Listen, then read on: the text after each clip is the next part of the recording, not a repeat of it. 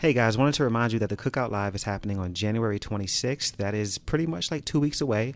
So go ahead and get your tickets at theCookoutLive.eventbrite.com, or you can go to my Instagram at the Cookout Podcast and hit the link that says Get Tickets. Or if you're on my Chase Cassidy page, just click that link and it'll take you right to the page to buy the tickets. $12. You don't want to miss the show. It's going to be great. Now let's get started with the show. Ayo. What up, though? This episode of The Cookout is brought to you by the freshly laid edges of Usher and Young Jock. Amen. Edges, baby hairs, leave out, invisible part. 27 piece. I hope no one is still doing that. That's what Young Jock got right now. You know what? Honestly, I think it actually looks good on Usher. I'm not mad at it. I like it. I like it on him. I think it looks nice. And Young Jock, he's doing his thing. The only problem I have with it is the color. I don't like those crazy colors on women either. This man got a whole turquoise. Yeah, turquoise. Yeah, Jock giving me whole auntie. Yes. Come on down, everybody. We can have a good time. We can talk about anything that you wanna. Cause it's the Cookout, it's the Cookout, Cookout, Cookout, Cookout, Cookout, Cookout, Cookout. I'm not mad at it for this expression. Usher to me looked like the leader of the Oompa Loompas to me. See, like a Grand Marshal. He give me a classy look. I get a classy vibe. I don't like it. Honestly, though, that's what they did back in the day. The Temptations, all of these, that was the thing. And Malcolm X said, "Stop putting that conch in your hair." Yes. I'm not mad at it. I think it looks good. I think Usher carries it really well. Jock, not so much. Jock, he's doing his thing. Jock look like that picture I saw. Looked like he's a hair school student. Exactly. I try this new look, y'all. How y'all like it? So terrible. Welcome back to the Cookout, everybody. I'm your host, Chase Cassidy. All right. So really quick, if you would like to sponsor an episode of the Cookout, or you would like to help donate to this live show, yes. All you have to do is slide up in my DMs. I have Cash App, and I have the Venmo, and I have the PayPal. We can work something out. Even if you have a brand that you have, T-shirt line, whatever the case is, and you would like to have somebody be a brand ambassador for you, or if you have gigs that you have where you might need a host, whatever the case is, reach out to your boy. I'd be more than happy to offer my services, and we can work something out. Thank you in advance. I appreciate it. Really quick, the Cookout Live is happening in 2 weeks, bitch. Y'all better cheer in this motherfucker. Y'all better fucking cheer. There we go. I didn't know if you wanted us to say Happening in 2 weeks. It's going to be a great show. Going to have 3 vendors there. One of the vendors is actually here today. We're going to discuss that a little bit later. It's going to be super cool. I'm going to have good old cookout music playing before and after the show. We're going to have a meet and greet. You already know. Yep. You already know. I'm gonna have him play that song on a loop, honey. And make sure you have some Johnny Walker for me. It's gonna be so great. Again, for the meet and greet afterward, come. I'll take pictures with you guys. Whatever you want to do. It'll be a good time. So buy your tickets, theCookoutLive.eventbrite.com, or you can go to my Instagram at the Cookout Podcast and click the Get Tickets link. It's $12. Anybody who is, a friend of mine or a friend of anyone who's been on the show, buy your fucking tickets, bitch. Thank you. And yeah, I can't wait to see you guys there. Also, really quick, I want to shout out someone I am so proud of. I mentioned him on the show maybe 2 months ago. My brother, Justin. He's a barber, and he owns his own shop, and he opened up a brand new edifice for his shop. Yesterday was the grand opening. I really wish I could have been there, but I'm financing the Cookout Live, and I'm poor as shit, so I couldn't go. But oh my God, I saw the pictures and the videos and everything, and I want to shout him out. So I'm so proud of him. The name of his barbershop is Icon Cuts. It is in Florence, South Carolina. The address is 2822 Alligator Road. Okay, Alligator Road. Come on, Alligator. Yes. You can book your appointment on Style Seat. It's an app and it's also a website. Although walk-ins are welcome, so you can, just stop in if you like. His skills are crazy. Before I went back to cutting my hair, he was laying my edges, on a regular basis. You guys know I'm very particular about my hair. His Instagram is at Icon Cuts or at Justin Fox, JUSTONFOXE. So you can see all of his work and all that good stuff. So congratulations to him. I love you very much. I'm very, very proud of you. Congratulations, Justin. Killing the game. Yes. Killing the game. All right. So we're going to get right to it today, about 5 minutes in. Okay. What is today's topic? This is a topic I thought about last year, and it just never quite felt right to talk about it. And now it all makes sense why. So we're going to talk about the state of entertainment. What's going on in the industry, how things have changed, in television and, movies and music and all of that good stuff. So that's going to be the first half of the show. And then the second half of the show, we're going to get into what's really important, which is Kevin Hart and R. Black Ass Kelly. No, I'm ready for R. Kelly. I haven't seen it. I saw a lot of people reviews on it. I don't think I want to see it because for the stuff that see people saying that's been discussed in it, I'm like, I would feel like I'd be totally disgusted by all of it. I switch, but the stuff I hear people saying what's in that, I'm like, okay, I'm ready to go off. I've seen clips, on Instagram. Right. I don't know. I don't think I want to watch it either. It's gonna be. I actually cannot wait to have this conversation. Like I've been.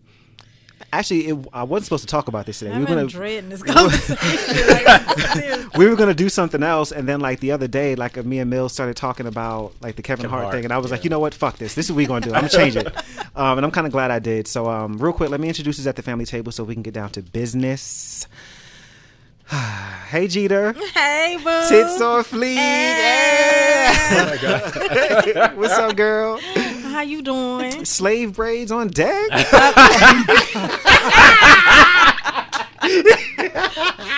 No, he said it this time. I don't give a shit. Like I said, they could never. They had shrinkage. How you is, girl? I'm good. Mm-hmm. Yeah. Can I get your number? Chase. No. Also back at the family table. Hey, Lady Mills. Hey, Soul. Tamara. How are Hey, you? Tia. How's Adam? He's great and white. Your white knight, yeah. Caucasian. My Caucasian king. Hey, Tati. Tati gotta go hate me for that. How you been, man? I'm good. What about you? Good. I'm straight, man. Out here, looking at you in your blue camisole today that you got on. Oh my God. I hear young jocking it for the Oh God, this show is garbage. And Miss Tamika, hey girl. Hey, how are you? I'm good. She here with her, shing shingling jacket on. Yes, very pretty, very cute. I like it. Oh, like Eve Tamarine, like she had to like. Yeah. All right, we can call you Eve for the rest of the show. That's what we're gonna do. That's better than the other. I have a nickname for Tamika, and it's everything in me not to call her that on air because I don't want y'all calling her that. So yeah. But you fine with everybody calling me Lady Mills? Yes, I am. Okay. I am. It's fitting. It's fitting. It's not. It is. Nana. Yo, he called me Nana the other day. I fucking lost it. He's like, "Cause you my elder, oh bitch." Raggedy ass heifer. All right, so are we ready, y'all? Yes. Mm-hmm. All right, it's cookout time. Let's pull up to the family table and let's go. First question: do you think that the quality of entertainment has improved or has gotten worse in the last 10 to 20 years? The eyeballs up to the ceiling right now. Everybody looking up at the ceiling. As far as movie wise, I feel like we've grown. Okay. Rap wise, I feel like we are dialing it back way back with the mumble rap. I can't. She said we dialing it back. I can't get into the mumble rap. I really can't. Dialing it back. Sports, I think we're. I was dominating in sports, so. Yeah, we always have, since. Never mind, I'm not gonna say that, but go ahead. But no, I feel like it's like entertainment is always in a state of flux. Like it's always like it's a period where it's like everything is stupid. It's just not creative, not even innovative, anything like that. And right. Now I feel like it's somewhat coming back to more of a creative space because we had a lot of like special. We're gonna touch on that later. Yeah, we had a lot of stuff about a lot of stuff that was like nice that came out especially this past year, but especially with movies, we've seen more representation with movies, more diversity in movies. Music, that's debatable. Like she said, I know this the whole thing of the mumble rap, but we talk, but everybody on drugs. Everybody. And speak with rap though, because it's this whole thing of like it used to be like selling drugs, but now it's rapping about doing drugs. Right. So it's just like that's like it's just different. That's a good distinction. In sports, like we say, we always been dominating in sports.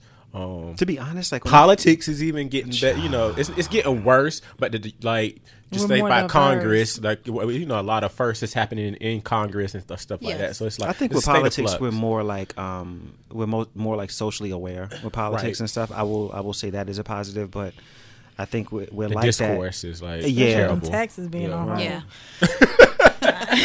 Tamika, what you think? I think as far as movies, it is coming back, but like Jamil said, it's been a lot of remakes that they just keep making things over and over. They need to get back to the creative space, which I think that they're trying to get back to.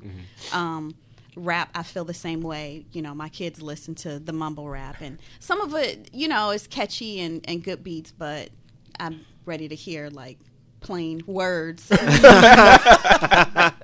I feel like kind of like to go along with you guys, like movies and stuff I think have like gotten really great, but I think a lot of that has to do with like CGI.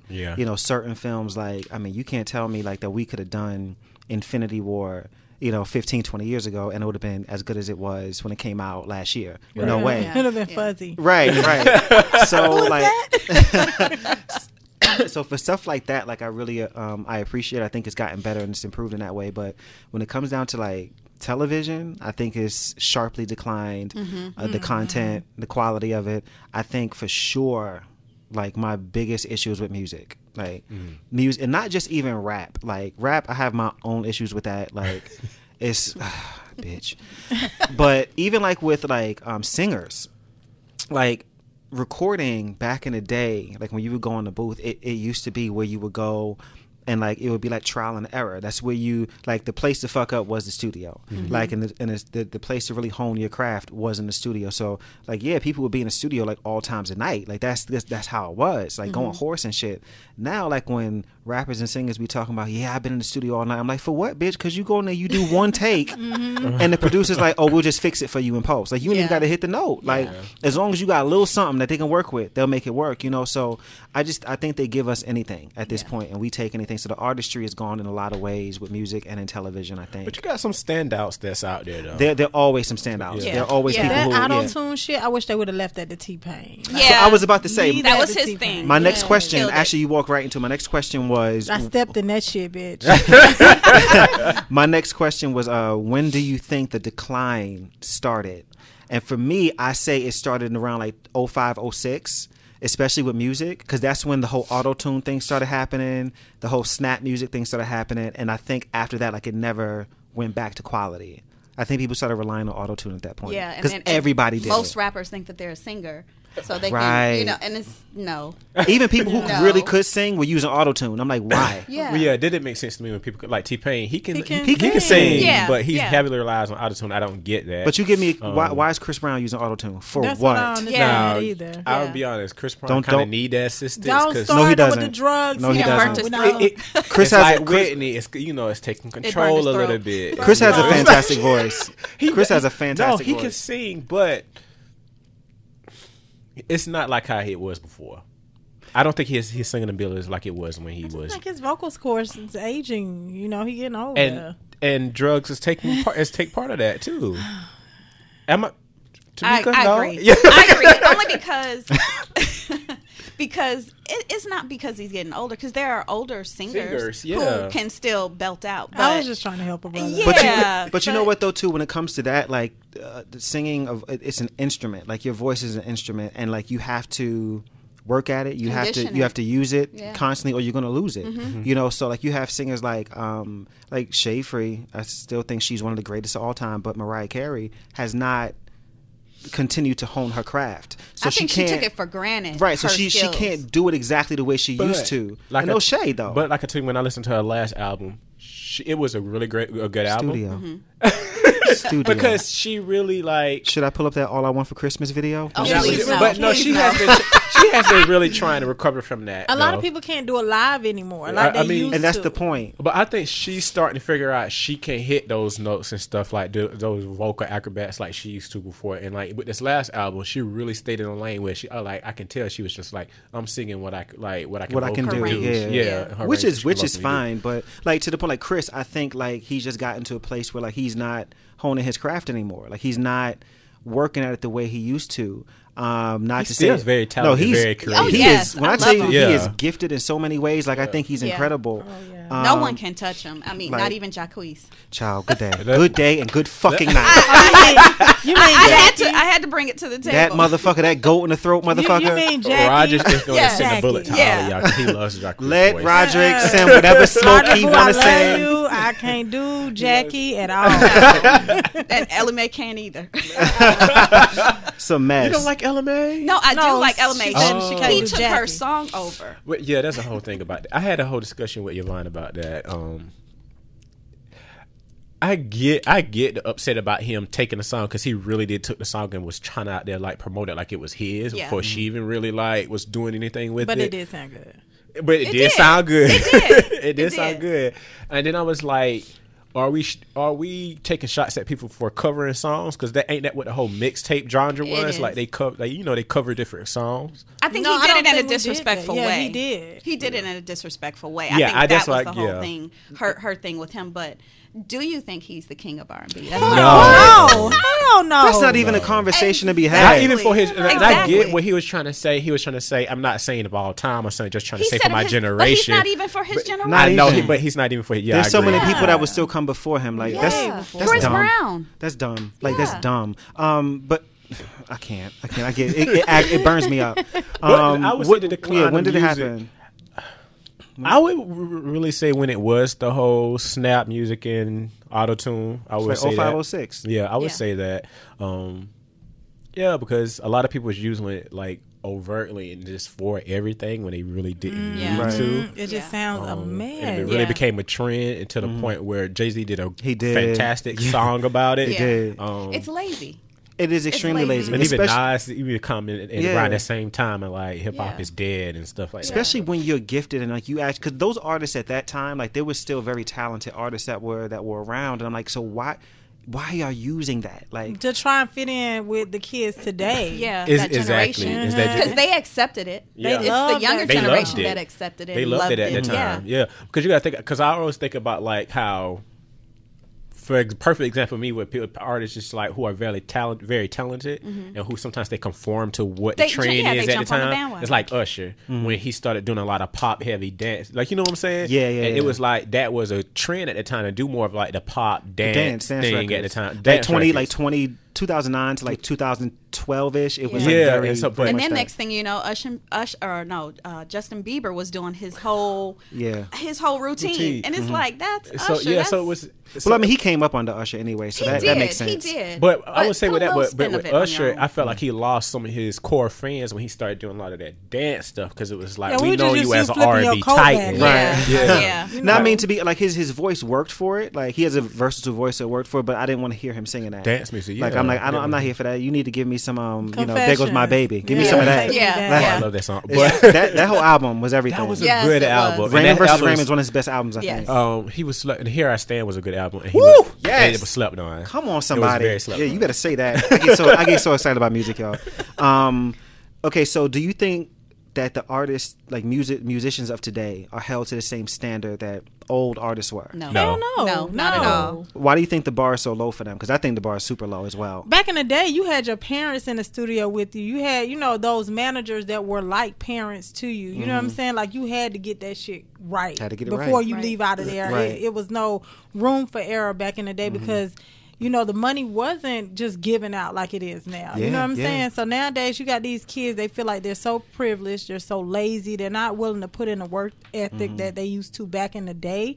Then they have managers that's as young as them that don't really hold them to a high standard. Producers that just want to get some music out there just to get that fast, easy money. So hell no. I think there's a lot to do with the advent of technology and stuff like that as well. Because it just, like you said, you was mentioning earlier, it's easier to just cook up a song in like under an hour per se. But there was no way that a Michael Jackson back then would have, even with the tech, if we had the technology back singers then, really don't have to really sing now. No, they had to, because back in the day they didn't have videos. They didn't have way back, and the technology and just stuff they have to now advertise and market their. You know what? Like too, I think a lot of today's artists are missing out as well, because like back in the day, like the '90s up into the early 2000s, you had at labels, you had what you call artist development. Right. So an artist would be signed 2-3 years before you even knew who they were. Right. Because at the label, they're under artist development, they're honing their craft, they're getting that right. Some of these labels have like some of these artists, like Chris Brown, for instance, like have him like running on a treadmill singing at the same time. So he can have his stamina up. And then in that time, like you're in the studio, but you're finding your sound. You're trying to figure out what works. And then at that point, okay, now we can package you. Now we can get the album done. Now we can put you out and we can trust you to kill a stage. Now they will sign you, get you in the studio immediately. Don't give a fuck what you sound like. They'll fix it all in post. Put that shit out and put that record out. You tour it, another album. But back I think we've accepted it. You got to learn on the road. Well. And I think YouTube has a lot to do with that, because it's like, I don't know, like if an A&R now, all they got to do is look on YouTube and see who's got a lot of buzz on YouTube. Right. I'm just going to pluck that person off of YouTube. But see, a lot of stuff, that doesn't translate to like star power, or it doesn't translate to stage presence either. Because you can have an ill voice, great. Like so, and I keep saying shade free because I respect these people as artists and I think they have a great gift. But remember this girl, Dondria? She could sing. Yes. Sing her face off. She was like off she was off YouTube, fantastic voice, killed it, but she did not translate from like YouTube into being a superstar. Songs were cool, they were cute, but it didn't translate. You know who else was like that? With songs was okay though. Remember the girl Tiffany Evans? Yes, exactly. Really she was talented. I follow her. What happened? It just didn't translate. Didn't translate. And so like, you got to get out there. It's a package. You still got to get out there as A&Rs and like go to like these open mic spots and see these people on stage and see how they translate to the audience. It's just a whole thing. And I think a lot of times it comes from the streets too, though. Like, sorry to cut you off, but like people that just be on the streets singing, like they just have a vibe. You know what I'm saying? They hungry. They feel it. They're hungry. These kids now know. And I think it's a lot of record companies and stuff are paying attention to what's hot right now. So there's a lot of carbon copies out there of each other. And so if they feeling like, okay, the kids are liking the not throwing no shade out there. The Janae Aikos, the LMAs, the the Sizzlers, a lot of people who sound alike. Because there's a lot of artists out there who just sound very similar. Okay. If they catching like, they feeling like, okay, that's the trend where people are liking it. I'm going to want to find somebody who's like that too, so we can make some money off that. And that as a person who consumes music the way that I do, and I consume it a lot, I miss the diversity that we used to have in music. Like, okay, so I'm gonna go to the 90s and I'm gonna think about 90s divas. We had two sets of divas. We had the little bit older, more seasoned divas, and we had our younger ones. We had so you had Whitney, you had Mariah, and you had Tony. All three great, all three extremely different. Then you had Brandy, you had Monica, you had Aaliyah. All three great, all three different. We had options. You had Total, you had Escape, you had Destiny's Child, you had TLC. Like you could go. There was something. Now you got Future and you got the Migos and you have Ray Shremmerd, who all sound the same. Like you can't really tell them apart. And it becomes difficult at that point, to really kind of turn people's ear to a new sound, because everybody's used to hearing this one thing. And they don't rap on beat. That shit kills me. Like, you coming right after you coming before the beat hits, and it just sounds I would say shitty. this, if you actually pay attention to a lot of Future lyrics, like really like listen or go and look up what he's saying. He's talking about some really sad shit, but like depressive shit. And that may be true, but I don't understand a word you fucking saying, fam. Like, That's I don't you have to play anything. the tape in reverse.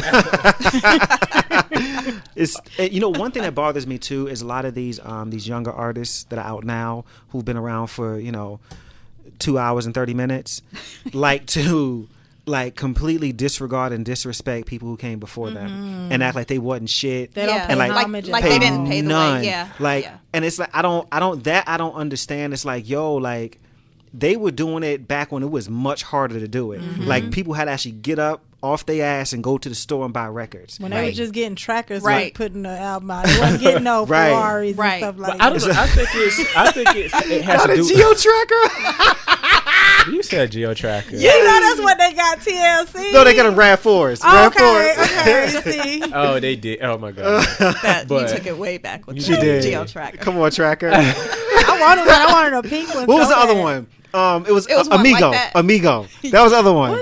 I think it was like a Geo Amigo or something like that. No lie. Google it. Google it. She was fucking crazy. But I don't know. I think it's the whole thing because again, me and Vaughn was talking about this. I think it's a thing where people feel like they have to have this title or station in the industry. Like this kind of like I'm confused. Like this, like for instance, it's like. They come at they feel like they can do it because they feel like they will have to be the best and the hungriest out there. Like when Lil Wayne would start saying at one point, "I'm the best rapper alive." Okay. Or when T.I. say, "I'm the king of the South," it has to be that whole thing. Like I'm gonna have to give myself this kind of label or like this perceived like pedestal I am in the industry, so I can be the. She looked up the amigo, so I can be quote unquote I'm the best. And if you question that, then I'm gonna have to regardless of who you are, I'm gonna have to come at you. It's like, for example, like with Drake. And there was a times where he was coming, he was coming at the gate and say, "Oh, I got so much respect for Jay-Z, Kanye, the Clips. These are all my idols. This is who I listen." But look at him now. At a certain point in his career, he would disrespect all three of them at a certain point in his career. He did say my idols have become my rivals. Yeah, he did. But the difference is like Drake can back that shit up. Yeah. And I feel like when Jacquees is like, "I'm the king of R&B," he doesn't have anything. And I'm like, I can't even name a song of yours. Whether I'm a fan of yours or not, if you are the king or the queen of whatever, I need to be able to name it's a levels song. to it. And like, you haven't even been out that long. You can't say you the king of anything. So let me ask you this: you felt like Nicki Minaj was in the right spot to do it when she came at Lil' Kim? Hell no. No. Stiff ass Nicki need to pay homage. Okay? I'm like, I'm like, you just got here, and then you are stealing her entire swag. Let's just call a thing a thing. I know people hate to compare them, but Cardi pays homage to the people that came before her. That money video? She constantly pays homage to Lil' Kim. Like, she really does. If you're going to be using somebody's style, somebody's flow, you got to pay homage. Even with Wayne saying he the best rapper alive, he said that. He said, "I'm the best rapper alive since the best rapper retired." And he's talking about Jay-Z. Right. And I think there's a way to beat on your own chest and at the same time be like, yo, but like they still dope. You know what I mean? I think that's what was missing a lot. It says a lot. I feel like these newer generation of people are like super entitled without putting in any work. Like you really ain't putting no work in yet. Like you just got here. Like you don't even know the ins and outs of the business yet. Your manager probably stealing money from you right now. You don't even know it because you only been here for 2 weeks. Like that interview where Joe Budden got mad at Lil Yachty because he really didn't know about his contract and how stuff like. That's important. That's important, and you got to know who came before you too. Like if you're gonna do this, like you need to know like who the greats were, and like you should have in some way at least studied from what they did and learned from that, and added some of that to your craft. Like yo, like they did it like this. Let me see if I can do this in my way. Yeah, just like Migos coming at Bone Thugs and Harmony, like. You gotta chill. Like you can't. Okay, so I love Bone Thugs and Harmony. I really do. They was a favorite of mine growing up. But can you retrospect looking back at everything? Can you really say they was the best? They was the best rap group out. I'm gonna say this. I'm gonna say they were not the best rap group out, but they were like memorable. if they Migos, was memorable, yes. If Migos is gonna say I'm the best rap group, like you then got to stop and say to myself, okay. What about the Fugees? What about Outkast? What about Eric B. and Rakim? Like, we have to think about that. So those the names that I was thinking about when the whole debate came up. I was like, but both of y'all argue about who's the greatest of all time, but both of y'all are not the greatest. Neither one of you are. Yeah, neither one of you still, like because there's so many people who come before y'all. On Bone Thugs and Harmony at all, though. They can't because Bone Thugs could actually rap. They're not as talented. I'm not saying Migos can't rap because there's one person out of the Migos who can actually take off. He's really good. But the other two is kind of, they're very much commercial. They're commercial. I can't tell the difference between the three of them. I really can't. Like, Quavo, I can't. They sound his the same voice to me. is distinctive. So I know him, and I only know Offset because of Cardi B. Right. I mean, that's true. That's true. I don't know. But okay, man, so let me pose this. At what point, even if you gave all the homage, all the respect to your idols, at what point do you say, okay, I'm at a point in my career where I feel like I'm even better at them now? When you actually can like back that up with facts, and you can back it up with time, and numbers, and you can and you can back it up with talent. Sales, talent. You got to back that up with talent. I'll be damned if I hear like, I don't know, because I like her too. If Janae Aiko's like, you know, I'm the no, I like her. I think her music is great. She'd be like, I'm the best female singer of all time. Meanwhile, you got Mariah Carey sitting looking like, bitch, who? Bitch, where? Tony Braxton said, huh? Like, you know, I need like, you know, like it's a certain way to be like, yo, I'm the best at what I do right now. I'm killing this lane. I'm shutting it down without disrespecting. Like there's an easy way to do that. Like, yo, they were great. Like, I'm a fan. Like, I love what they did. But you know, I'm kind of killing it now too. Like, you know, I'm feeling myself. Like, I feel what I put out. Like, it's a certain way you can do that without being a dick. I feel like with rap, it's a competitive game where it's like you easily can cross somebody for saying like, you're the best, being too boastful. You know what I'm saying? Yeah. Because even just bringing back Drake, at one point when he was being very boastful without dissing anybody, there was people still coming at him because it's like, okay, you feeling yourself. But he can back it up. Well, I'm feeling him too. Okay. But when he was first coming out, he was like, He can get all of this. Okay? but when he was first coming out, like when he dropped his like first 2 records, and he was just saying like, you know what I'm saying, like, yo, I'm really am hot shit. Yeah, there was people still coming at him now. Like, son, you just on your sophomore, you and know stuff what I'm like that though. Like when he's saying I'm hot shit, and he's proving that he is hot, and he's not naming nobody, he ain't dissing nobody. But you he's got constantly proving it. But you got people, you got people standing up saying like feeling offended by it. It's like, are you feeling insecure about your gifts?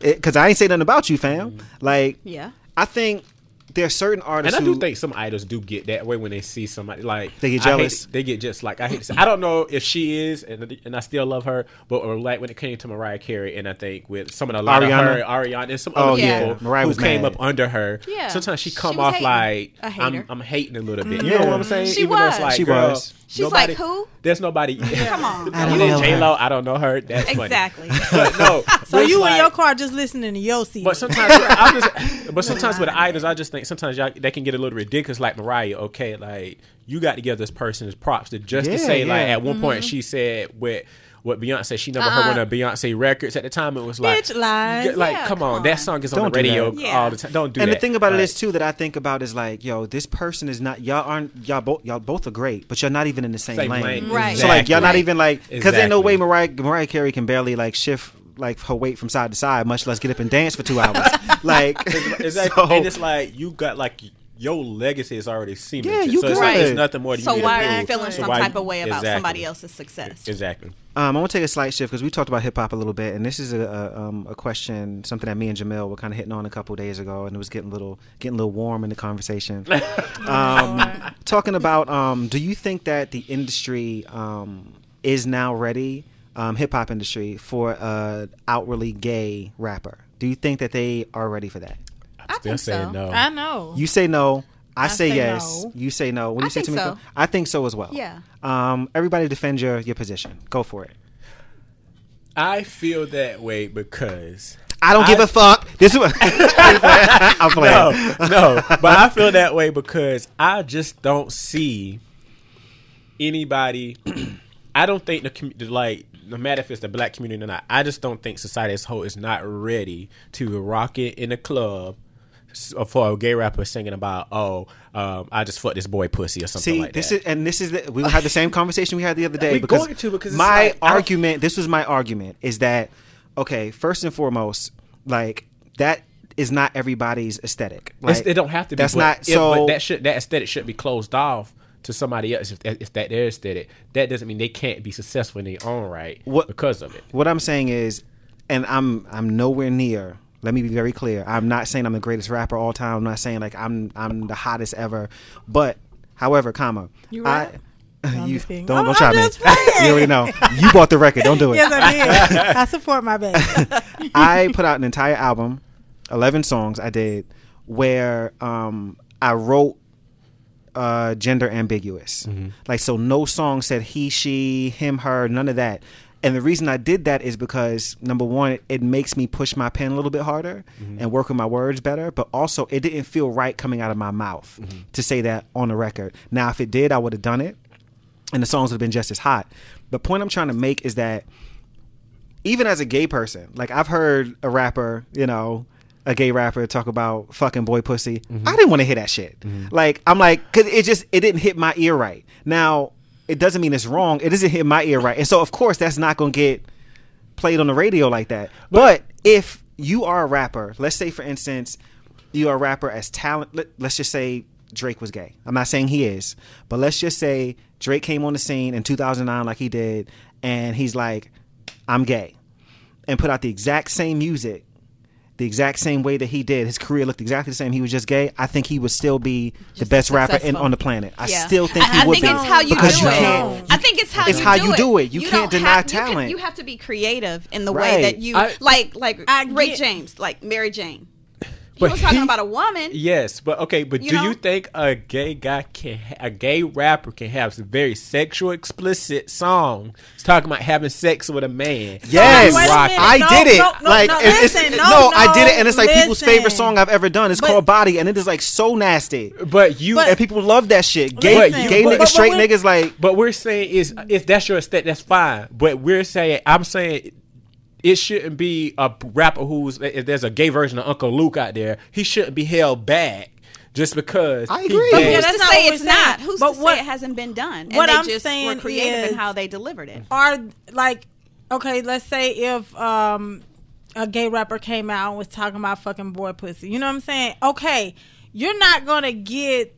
Straight men are not going to bump that in their car. Right. Straight women are not going to bump that in their car. And, we're sitting here singing it. They're going to be like, oh, you gay? Like, you know what I'm saying? Like, if a straight man was to bump that, not saying that, you shouldn't support who you should support because they're gay. I'm just saying the way, how sensitive this world is today. No, I don't. But see that, like, that's my point. Is that, like, in Tamika's point, like, it's a certain way you do it. Yeah, like, still be true to yourself. But see, a gay female can come out and say about fucking a female because that's just what it is. And men like to watch that. Yeah, you can't really say I'm being true to myself if I have to change up my words to make it more palatable for you. No, but like I'm being true to myself because so like for me, like it didn't feel right for me to say that on record. But so I'm being true to myself in my art. Like, so I have a friend of mine. He's an R&B singer. He does he rapped on like his second EP or whatever. Sawyer. I played his music on the show back some episodes ago, and incredible song, great R&B record. Like, I loved it. His whole EP was dope. He is gay. His song is gender ambiguous, and nobody gives a fuck. Like, the streams that he got from that record are ridiculous. I'm not saying that. I'm just getting saying, hot, child. It's just I'm just saying.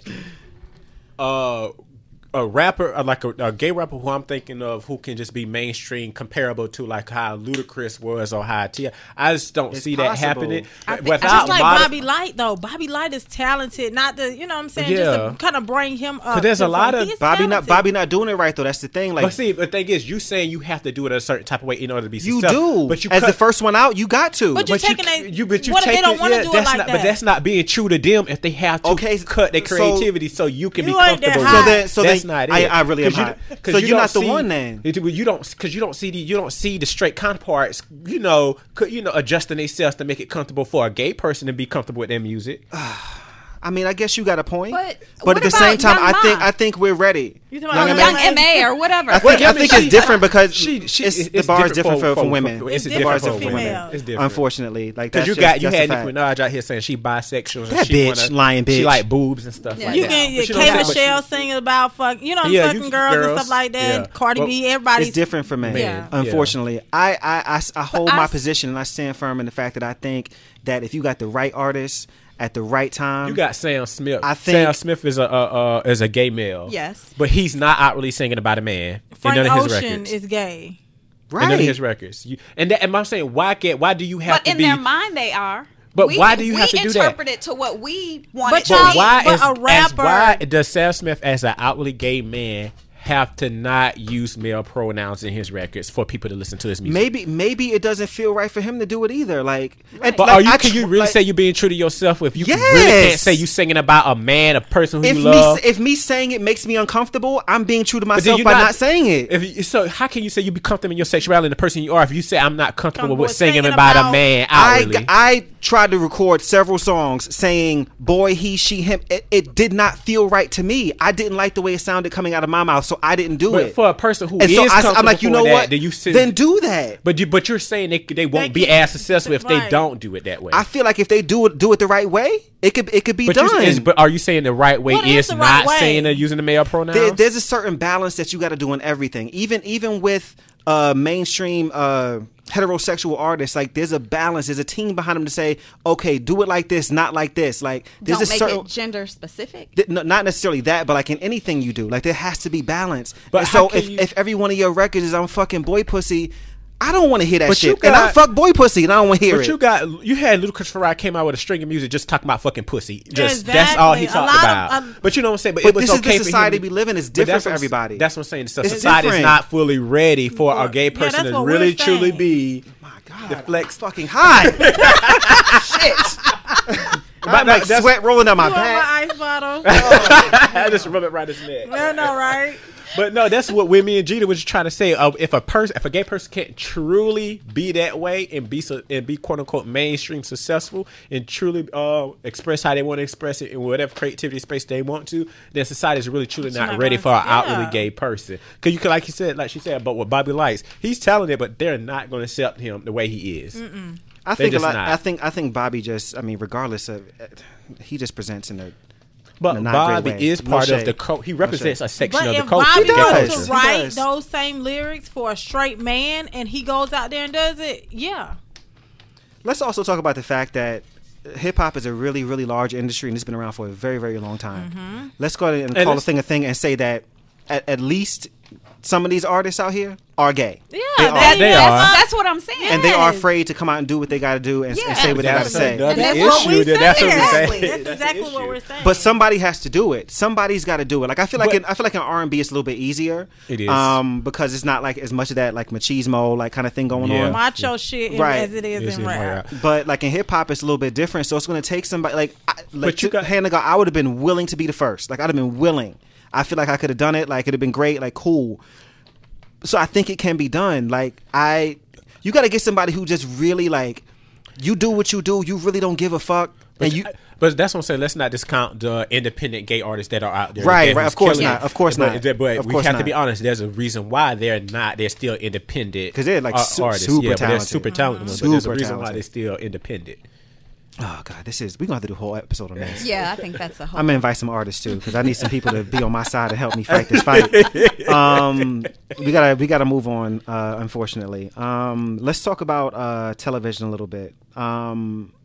What do y'all think the big deal? How did the surge of reality TV like come about? Like, cause it kind of like.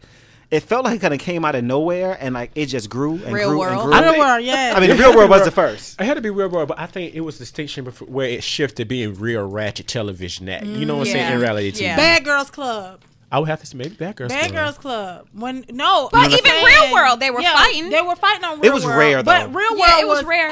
actually real. Like, this is real. Yeah. Like, you got the reality that's real, and then you got the reality that's where the producer, where the producer set up situations. Purposely set up Love and Hip Hop. Shade free. We just gonna call it what it is. But I feel like television was ratchet before Love and Hip Hop was getting ratchet. Before Love and Hip Hop, you had Basketball Wives where it was like, you remember how people was really getting on how they was. Oh yeah, but you know, I think for me, like when I noticed like reality TV was like a thing because I watched The Real World and stuff like that and Road Rules and stuff on MTV. Ooh, right. And that's what I throw back. It had like a different vibe than the rest of reality TV did because I guess because it was authentic. Yeah. When I noticed like things were really like turning was. On VH1, they used to have something called Celebrity. Do y'all remember that? Like in the early 2000s? Like where you had Flavor Love and you had Rock of Love and you had the Surreal Life, stuff like that where they had celebrities doing reality TV. Right. That's when I noticed things started changing. When celebrities got on it. Yes. Well, they even had like the Osbournes, like Family. Like stuff like that. Shit. Like that's when I was like, okay, like Flavor of Love, I was like, things are kind of changing. I would give you that. When it was simultaneously with Bad Girls Club and Flavor of Love, stuff was kind of like, okay, Flavor people Love really liking the ratchetness of it all. Flavor of Love was the first show that let you know that ugly niggas had a chance. With money. Say money. that. That's important. Don't forget that. Exactly. You have to give it up. This person, she opened the door to a lot of these females to be the ratchetness, ghettoest people. Mona? No.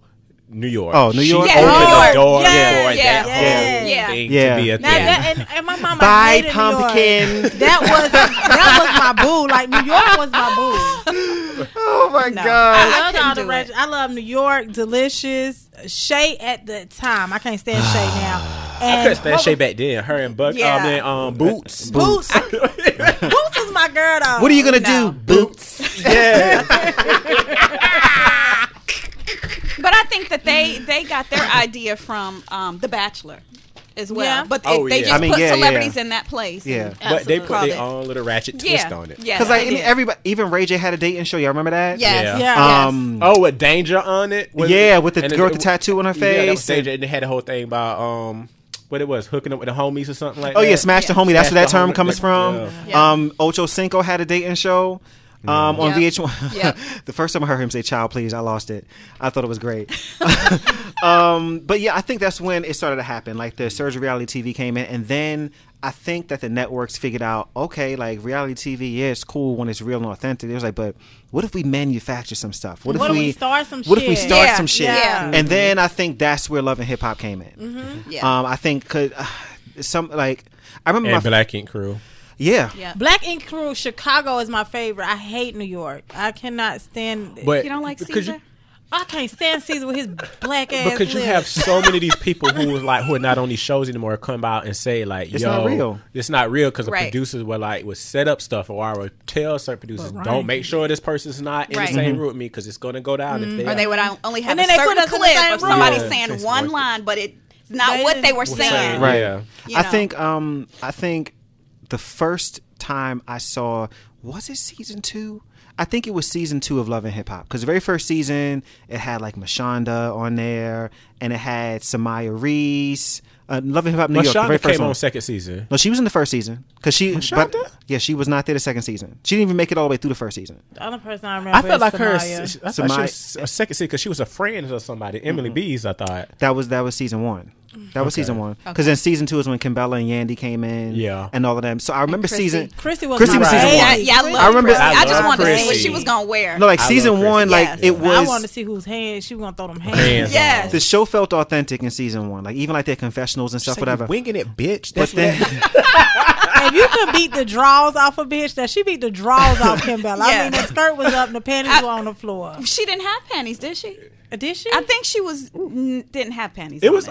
I think somebody legs was in the air and somebody But the photoshopped point- some white draws. the point is that when season 2 came in, and like I forgot who it was, but like the first time like they went to like a confessional shot where they was talking to the camera, I was like, they sound like they're reading the script. Like I remember thinking that to myself. Jim Jones and Chrissy said they left the franchise. You know, Jim Jones and Chrissy, they kind of helped brought that franchise. It was actually supposed to be a reality show just for them. Yes, It was, yeah. They said the reason why they walked away because Mona was doing a lot of underhanded stuff. They Right. felt like they just couldn't rock with. It's Right. like it wasn't authentic. Right. So that's why they left. Yeah, so I think that's like, and like now I feel like it's just. What do y'all think about the idea that there is more reality television than like scripted TV? It is. Scripted content, which like- is why TV is trash. Yeah, because I find myself looking at Martin, looking at all that old stuff. Right. Yes. Yes. But it's just like there's no such thing as how UPN used to be when it just was a network full of like Yeah. the black shows, like you know what I'm saying? Yeah. Right, right. It's But I like think it's nothing like that no more. You're like the talk shows started like Jerry is what started all the fighting on TV and Yes. people started Yes. loving Yeah, him. true. Yes. Like people love to see and then Maury with the baby daddy. Yeah, but Well, now I can't people stand love Maury. to Maury If you see think- and Jerry that- are starting to really play. They've been played for a while. Though. Yeah. Like, I'm sick Oh of yeah, it. who still watches that? Like, I if don't you- know. But I don't know if y'all remember, and maybe I do. But when Jerry Springer and like Maury first came out, they were not like that at all. No, they Like, weren't. at They weren't. all. They were It was- professional. it was Just more real. But they wanted to beat Oprah. and gain more, that's exposure. true. So that's when they got raunchy. Mm-hmm. I wanted to be on Jerry so bad when he had the KKK come on there. Oh my god! Oh, I just wanted to be a part of the audience so bad. The way Jamil just rolled his eyes and looked at me. Because with that stuff like that, like I've known people who be like, say for instance on Jerry Springer, they said just everything from beginning is fake. Yeah, I know. It's fake. Yeah. I know. Looking back at it now, a guy I went to high school with. This had to be it was like 08, 09. I remember I was at my apartment and I was getting ready. I had a day off and I was getting ready to go somewhere, and I had my TV on and it was just on, and Maury was on the TV, and it was some story about this guy sleeping with his uncle's wife or something crazy like that. And I'm just ironing my shirt, going about, and I look at the TV and I'm like, I went to high school with that motherfucker. Like, kid you not. I was like, that shit is not true.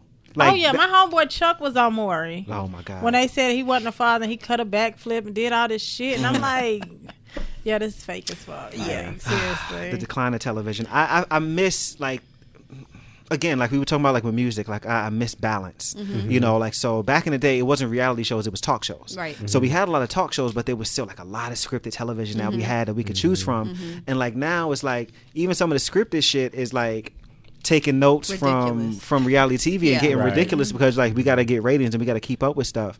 And it's tough like to find like positive content. Like I was talking to my brother this morning, and he was like, yo, I can't watch that shit. He was like, yo, like, he was like, you and me, like, we be in the dark all the time. He was like, I don't want to have that negativity coming through my screen. And I'm like, maybe this is why I haven't watched. It's true though. That's why I stopped watching like Housewives of Atlanta. I stopped watching all of that because, you know, you get tired of hearing about the man that have the two women and cheating and then they're fighting and then we fight, but then we're gonna go on a girls trip together. And then, you know what's gonna happen? Exactly. So I just can't. I cannot. It's too much, and so I just decided I wanted more positivity. I cut back a lot, so I'm not on top of it as much as I was always on top of it before. Because again, it wears on you. It wears on you. So I'm not watching as much. But there's one show that I like that is like I call it the auntie show because it's Married to Medicine because they don't really. It's. Trust me, they get negative with each other. But they have grown women. It's grown, it's grown women. Like it's grown women. Like, but you know how you know your older auntie and stuff who just real shady and like, like that bitch put her eggs all in this mac and cheese. Like, let's argue about something like that. You know what I'm saying? It'd be like real stuff to be arguing about. Okay. All right. So next question. Are there any legends from this generation? Is there anybody who's going to be able, whether it be music or TV, anybody from this generation who's going to be able to carry the baton? Like, so, like back in like when we were growing up, like we knew Whitney's a legend. Like we knew that. We knew Mariah was a legend. Like we knew these people. We knew Michael Jackson was a legend. Outside of Beyonce, outside of her, because like she ain't going nowhere. Like, do we have anybody? Chris Brown. Yeah. Who else? Chris. I would give it to like Drake and Kendrick Lamar. Yeah. They're gonna go down as J. Cole. They're gonna go down as like legend in their fields. Jay-Z. Yeah. Wayne. I feel like Wayne's gonna go down as a legend. No matter what you say, I just did it to mess with you. Wayne is gonna go down as he is. I agree. Yes. I'm just messing with you. You have certain people now with like music. With music, it's we got slim pickings when it comes to like the R&B. Like the R&B music, you got really tough slim pickings with it. R&B, like we said, like she's already given, but like who else at that moment? Like I think John Legend would be one. I feel like it was going on because he's already like. I feel like the legends that we already had who are still like doing music are like still holding the crown for like being the legends. I don't think anybody's come to take the baton from them yet. I can't name anybody. But I'll give it to John Legend because you got to think about this. John is great. Emmy, really Golden Globe, Oscar. Come on, EGOT. Yeah, he's the only like youngest black male to ever have that recognition. John is great. John is great. I think he'll go down as a legend. Who else? For music, there's not a lot. There's not a lot of people. It's not a lot of people, and the ones that we have, like they're great, but it's so few of them. Like, and it's like. I feel like the generation coming behind them like aren't even respecting them as the legends that they are. I love her to death. I love her music so much, but I feel like she's going to be the legend of the chicken circuit. Fantasia.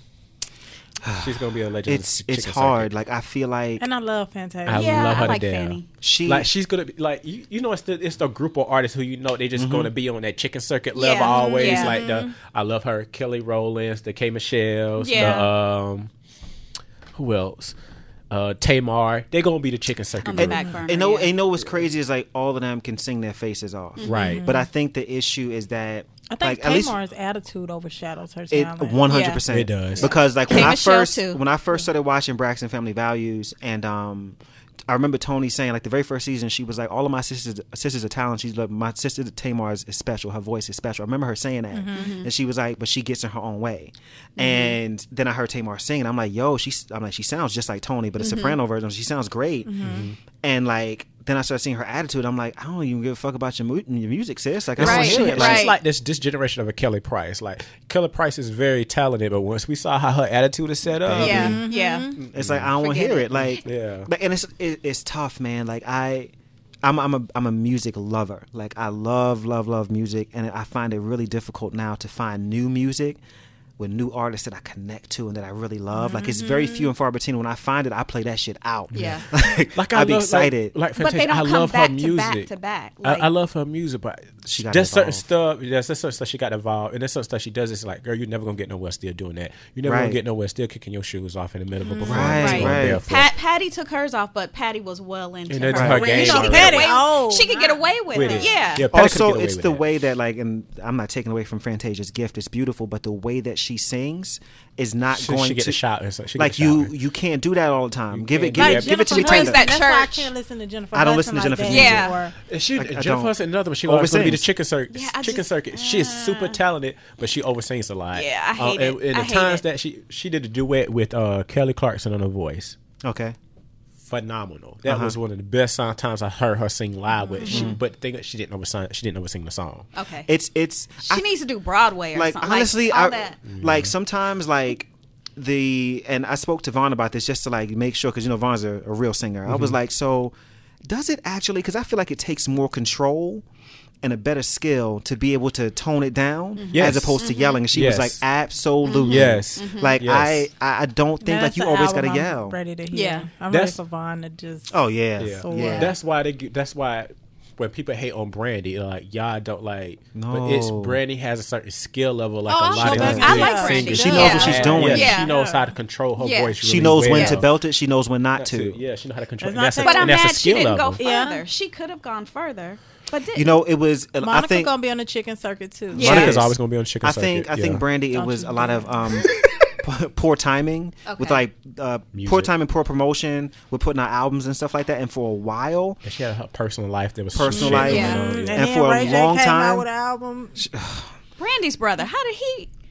She brought him out. How did he? They tied that shit in together and it just fucked it all up. But Brandy, for a long time, she was. Like when she would sing live, or she would do like little YouTube clips, like in her bathroom at home or whatever, singing down her face to the floor. But then she would get in the studio, and she wouldn't bring that. Okay. And it would be like there's a disconnect somewhere. Yeah. And I think she finally found it with Begging and Pleading with that song. She found it, but she didn't capitalize on that. Like there was no record that came after that. You know? First, there's two things about it. With that, we saying about Begging and Pleading. She said there's a lot of issues with her label. She's trying to get out of whatever deal she's in now. Okay. And that's taking years for her to get out of it. I tell you, industry, man. And then two, I'm gonna be honest, I love Brandy enough. Brandy does have an image issue as well. That's true. Yeah. Because she goes back in the day. Yeah, she goes back and forth. She goes back and forth with these niggas. She does. But she don't have to do that. You don't see a lot of the quote unquote legends of her time at all doing what she does, arguing with people on social media all the time. And she's got a and I think Monica suffers from this too. You got to choose your songs better. Like some songs. Monica is for the hood babies. I'm just gonna be like, Monica is straight for the hood babies. But like when Monica gets it right with a song, she gets it right. She does. But it's very rare that she gets the song right. Don't do that, because Monica can bring it too, though. She can bring it. Monica's had quite a few songs in her catalog that I love. Yeah. Them Easter shoes, baby. And me and Roger just watched that video. And I love it. Look at them damn boats, nigga. Had her feet splayed out. Monica had them I love Monica, but you got to see. You tell me, picture in your mind a Monica fan. you thinking of a hood booger. You thinking of that. That's what you I'm a thinking Monica of. fan. But you love a good hood booger, don't you? I do. And that's why I love my Jeter. And on that note, we're going to take a break. I am from the hood. Don't even get it twisted. Okay? We're going to take a break, and we're going to transition. When we come back, we're going to discuss the Kevin Hart situation and the R. Kelly situation. I really get into R. Kelly. We'll be back, bitch.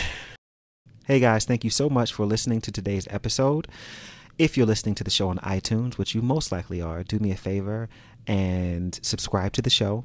Then scroll to the bottom of that page and rate the show 5 stars, and also leave me a review. I love getting reviews, so leave me that for sure. And also tell a friend, share this on your social, let people know about the cookout. I really appreciate it. Thank you guys so much. Also, bitch, guess what? In 2 weeks, the Cookout Live is coming to Charlotte, North Carolina. January 26th, the show will be taking place. It's going to be myself on the panel. Also going to have Jamil, Miss Lady Mills herself. Also going to have Chimmy No Changa, Chimmy No Churi, Shamir. Also going to have Tits on Fleek, Jeter. Yes, it's going to be a great show. Get your tickets right now at thecookoutlive.eventbrite.com. It's going to be $12, or you can also go to the Cookout's Instagram page at the Cookout Podcast and click the Get Tickets link and get your tickets there. We're going to have vendors. We're going to have things that you can buy, so you can support Black businesses while you're there as well. And you get to do a meet and greet with me if you so desire. It's going to be great. So thank you so much for your support. Cannot wait to see you guys there. Ayo, what up though? We back, bitch. We was acting up on a break. We was acting up on a break, but okay, we back. So let's get to what really all of y'all came here for in the first place. Let's get to it. I know the people are listening like, I'm here to listen to this. I don't care nothing about what y'all was talking about before the fucking break. So let's start. Let's start with Kevin, and we'll end with Kellz. We'll do it that way. So, for those of you who don't know, this is the really quick version of what happened with Kevin Hart. Kevin Hart was slated to host the Oscars, and he made the announcement. And within 24 hours, some people went back and dug up some old tweets of his where he was, saying faggot, faggot, faggot, faggot, faggot. And he said that if he saw his son playing with the doll, he would break a dollhouse over his head. Apparently Kevin said that he had already apologized for these things, so he's not going to go back and keep apologizing for it. And he was like, so what I'm going to do is I'm just going to drop out of the Oscars. And then at the end of that tweet, he wanted to apologize anyways, which really didn't make any sense, but whatever. That was silly. But so that happened. And then, this past week, Ellen had Kevin Hart on her show where he got to say his piece. And Ellen pretty much kind of absolved him. And she was like, it's okay. It's all good. And there are some people who have backlash against it. They're like, you don't speak for the gay community. People have their opinions. And so she went to the Academy. She's trying to get Kevin to host the show again and this whole thing. So that's what's going on with Kevin Hart. So my question I posed on my social yesterday because I wanted to know what people thought. My first question was gays. How do we feel about Kevin Hart? One option was he good. The other option was I don't know her. 44% said he good. 56% said I don't know her. So, and then my next question was gays. How do we feel about Ellen being team Kevin Hart? One option was I'm with her. And the other option was I don't know her either. I'm with her was 63%. I don't know her either was 37%. Now I had a couple people. That's conflicting. I had a couple people. It was really interesting because I could see who voted what. Some people voted that Kevin was canceled, but they understand why Ellen would be forgiving. They're about forgiveness, but he's not still willing to forgive him. But no, not that they're not willing to forgive him. But it's like, okay, I forgive you, but you still can't sit with us, kind of thing. Okay. That's what I got from that. So that was the poll for that. And I wanted to give those stats. So for the people at this table, knowing what you know, and we'll discuss it, of course, is Kevin Hart canceled? No. Oh, wait, really quick. I'm sorry. There was also another piece too. I have a lot of notes for this show today, guys. I saw a piece yesterday morning. It was like a 9-minute piece that when Don Lemon talked about this on his show, right, on CNN as well, and Don seemed to be for the forgiveness of Kevin Hart, but also wanted Kevin Hart to use this time and his platform to try to change the narrative of the way things go in the black community when it comes to gay men, homosexuality. So wanted to talk about that as well. So is Kevin Hart canceled? No. I don't think so. No. Okay. So early on, me and Mills talked about this like when it first happened, and I was like, you know, people fuck up, they make mistakes. Let's, they apologize. Let's move on. And then I started getting more information about what actually happened, and like then I started seeing like his demeanor about things and like kind of how some of the stuff was going, and my mind then went to okay. In my mind, I'm not canceling him because I feel like there is room for growth here at this point, and there's a chance to have have him to learn something and have him then use his platform to be able to teach people who listen to him something better. However, I did say to Mills in a subsequent conversation that I feel like Kevin Hart has a problem with being accountable. And he has and that's shown in like what he did with his marriage. And then also a couple weeks ago, like for Thanksgiving, like he had like he offended some Native American people, and he was pretty much like, fuck it, get over it. Like this type of stuff is like, this type of insensitivity is a problem for me, and not being able to say, okay, you know what, I can understand why people will feel a certain type of way about this. It bothers me when I feel like as black gay men, like we've talked about this on the show before, we'll stand up and we'll defend, black men. But then when we need them to have our backs, it's like, fuck you, faggot. And it's like, come on, man. Like, so it makes it hard for me to cape for you. It makes it hard for me to have your back when you could, if it's a gay issue, you really don't give a fuck about me. Like it don't make no difference. So he's not canceled, but he's teetering, and I'm holding him to a higher level. You got the side. I think with this situation, it's like you have to just see and expect growth from the situation from him, especially if knowing, like you said, he's on kind of like on thin ice when it comes to the situation. Period. I don't see it as being a cancel because knowing like all the facts when it comes to it, especially in the conversation we had when you had where it's like in today's world, it's either you cancel or anything can have you quote unquote cancel. Cancel culture. Yeah, it's like anything you can be just like, okay, you're not with us anymore. And the fact that he apologized not once but twice already about it, even when he said, I feel like I already apologized and that should be enough.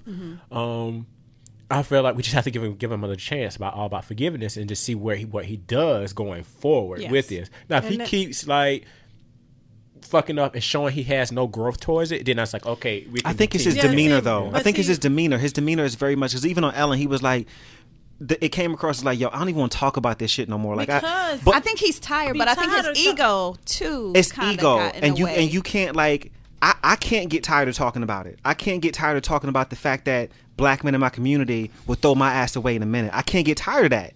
Like, so I need you to have my back. I don't need you to be tired of talking about it. I need you to use the platform you have to actually talk about it. Talking about it to get an apology. At this point in society nowadays, how sensitive we are about certain things and this, that, and the third, he apologized about it. Now be better. He took accountability. We have not seen him do those jokes since they drudged up what they pulled back from way back when. Right. You know what I'm saying? We haven't seen that going on from Kevin now. Right. So he's apologized for it. Then he apologized again, and now we continuously bringing it up because it's like you want him to continue to be sorry about what he said. He should way be. back in, and he probably is sorry for it, and he apologized for it. Why do we need to keep resting on this situation? Like, I don't want you to keep apologizing for it. You apologize, okay, I hear you, apology accepted. That now may what be I your want view. Right now, but it's hard for me to speak for other people. Yeah. And so I'm using it through me to kind of say, okay, this is what I think that is coming through, because I feel like I'm the only person with this opinion at the table. I feel like, okay, you apologize, it's cool, I heard you, I get it. Now what I want you to do, instead of saying, I'm tired of talking about this shit, what I want you to do is actually get up on and use your platform to talk about it in a better way, to educate black men on how to do this in a different way. There's so much going on in the black household. I do think he should do some of that. He should use some of his platform. You need to understand. To like spread a message like, yo, it's not okay to talk this way towards the gay community. Right, I do think he should do that.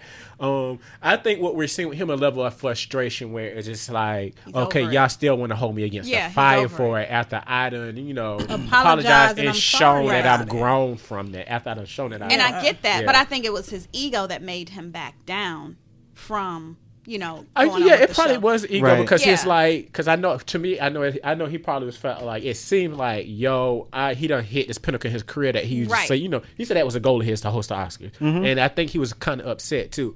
As soon as I get this accolade and show some excitement about it, somebody bringing up something to knock me down. But that's what they do. But the thing is, like, that is cancel culture, though. That is part of the cancel culture. And that's very true. But at the same time, like, if you said it, you gotta stand up in that shit, right? Like, and so like when it first came out and it first happened, his initial reaction was like, I ain't fucking apologizing again. I ain't doing that again. Well, you know what? Do it again, nigga.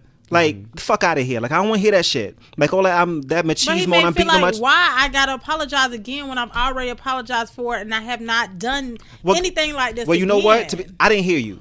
I didn't hear you apologize.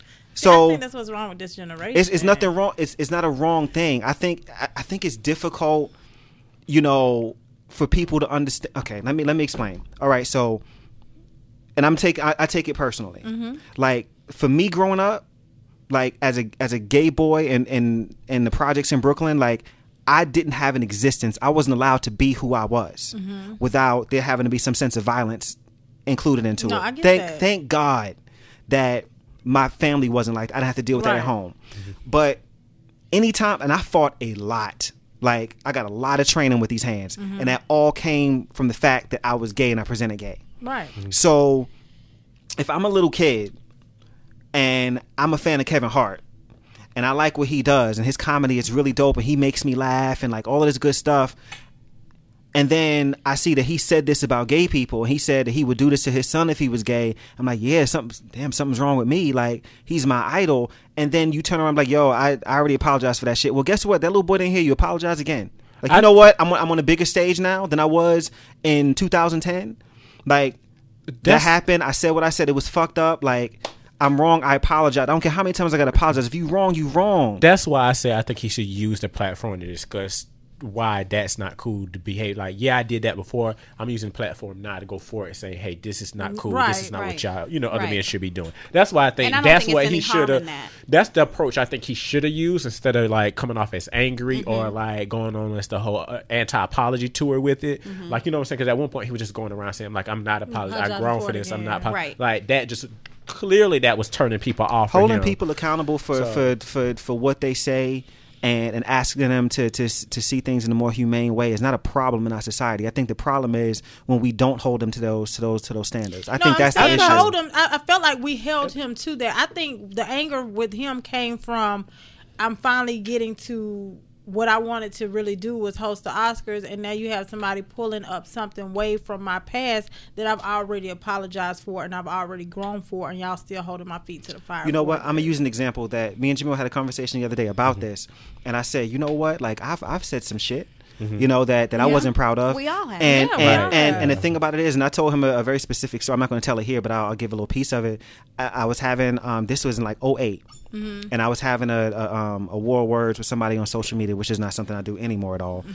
Going back and forth with this girl, and she was Asian, and I typed out the joke that I said. Had it been in a joking manner, I think it would have been taken as a joke and been funny, but I meant it in a mean way. Right. And I sent it to her, and the moment I sent it, I was like, shit, I didn't even fucking mean that shit. She came back, and her feelings were obviously hurt, and I went ahead and I apologized to her, like, sincerely. I was like, you know what? I'm bugging. It's so fucking crazy, because as much as I love Asian culture and Asian food, I was like, yo, I apologize. Right. I was dead ass wrong, like, and I meant that shit. Let's say this show takes off, and I'm like this big, like, whoever, big celebrity, and this shit comes up again. What am I going to do? Yeah, I was dead ass wrong. I'm going to apologize again because you know what? When I was on that stage, nobody could hear me, but I'm on this stage now, and I'm going to say, you know what? I'm sorry.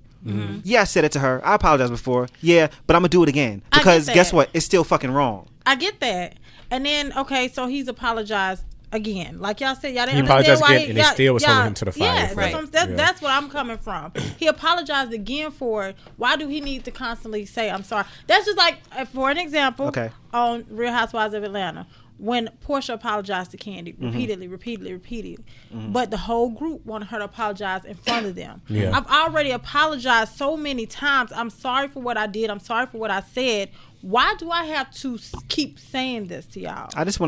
Only thing I want to see Kevin do is number one, lose the attitude and lose this like entitled like air you have about you. I don't give a fuck about none of that shit.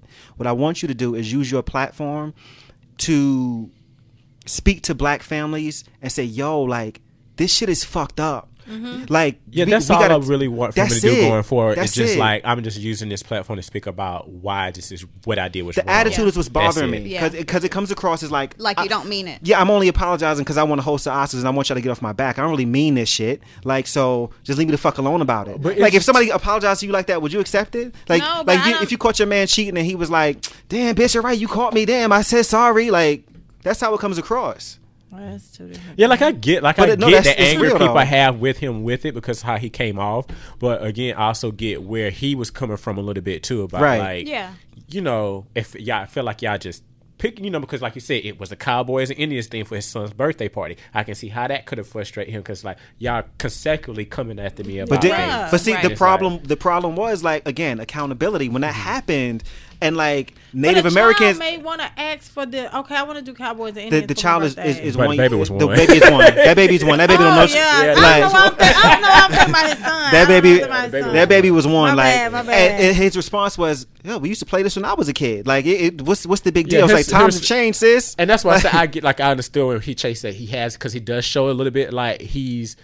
And I can say personally for me, I'm like this person myself. I'm quick to defend myself sometimes versus saying, "Oh right, you know what." I do say where I can, you know, be wrong, and he has an issue with that because you got to think about it when he was cheating on his wife. He really didn't come out fault. Only reason why he came out and say I did it was because he was about to get blackmailed. That's the only reason why he came out and said, I cheated on my wife. I take responsibility because he was about to get blackmailed. Maybe sometimes, and I'm not even just talking about Kevin Hart. I'm saying sometimes maybe those situations are handled privately, even though they should have been. But he's a celebrity, stuff like that just don't get handled. You give that stuff up though, and I get it. I get it. Like some celebrities, like yo, like this shit is exhausting. It's tiring. I understand, like, but you have to understand when you going into that, like you give up a certain level of anonymity, and this is part of the game. It's part of the job. But I do think there's an element with this cancel culture, like everybody's so quick, like just because you don't like this person for some reason, or do you think they're looking for things? Of course, yes. Because you got to think about when this all came out. A lot of people dig up tweets where a lot of other comedians said homophobic things, like Sarah Silverman and Amy Schumer. They pull and Chelsea Handler. They all said homophobic stuff in the past, and they was like, okay, so are we gonna hold these same women accountable for what they said in the past, like we do in Kevin Hart? No, they really didn't. No, Sarah Silverman came out and apologized again. She was just like, you know what, I'm not gonna say a homophobic joke ever again in my career, but it's not being held against the same light as with Kevin Hart, because he's a black man. Yep. I wouldn't go that far. I'm not. This is the, and I knew this was going to come up. So I'm sorry. This is no. This is. I get. Even though I agree. No, I agree. No, hold on. Let's. I'm gonna say that because you know, soul brother number 9, but.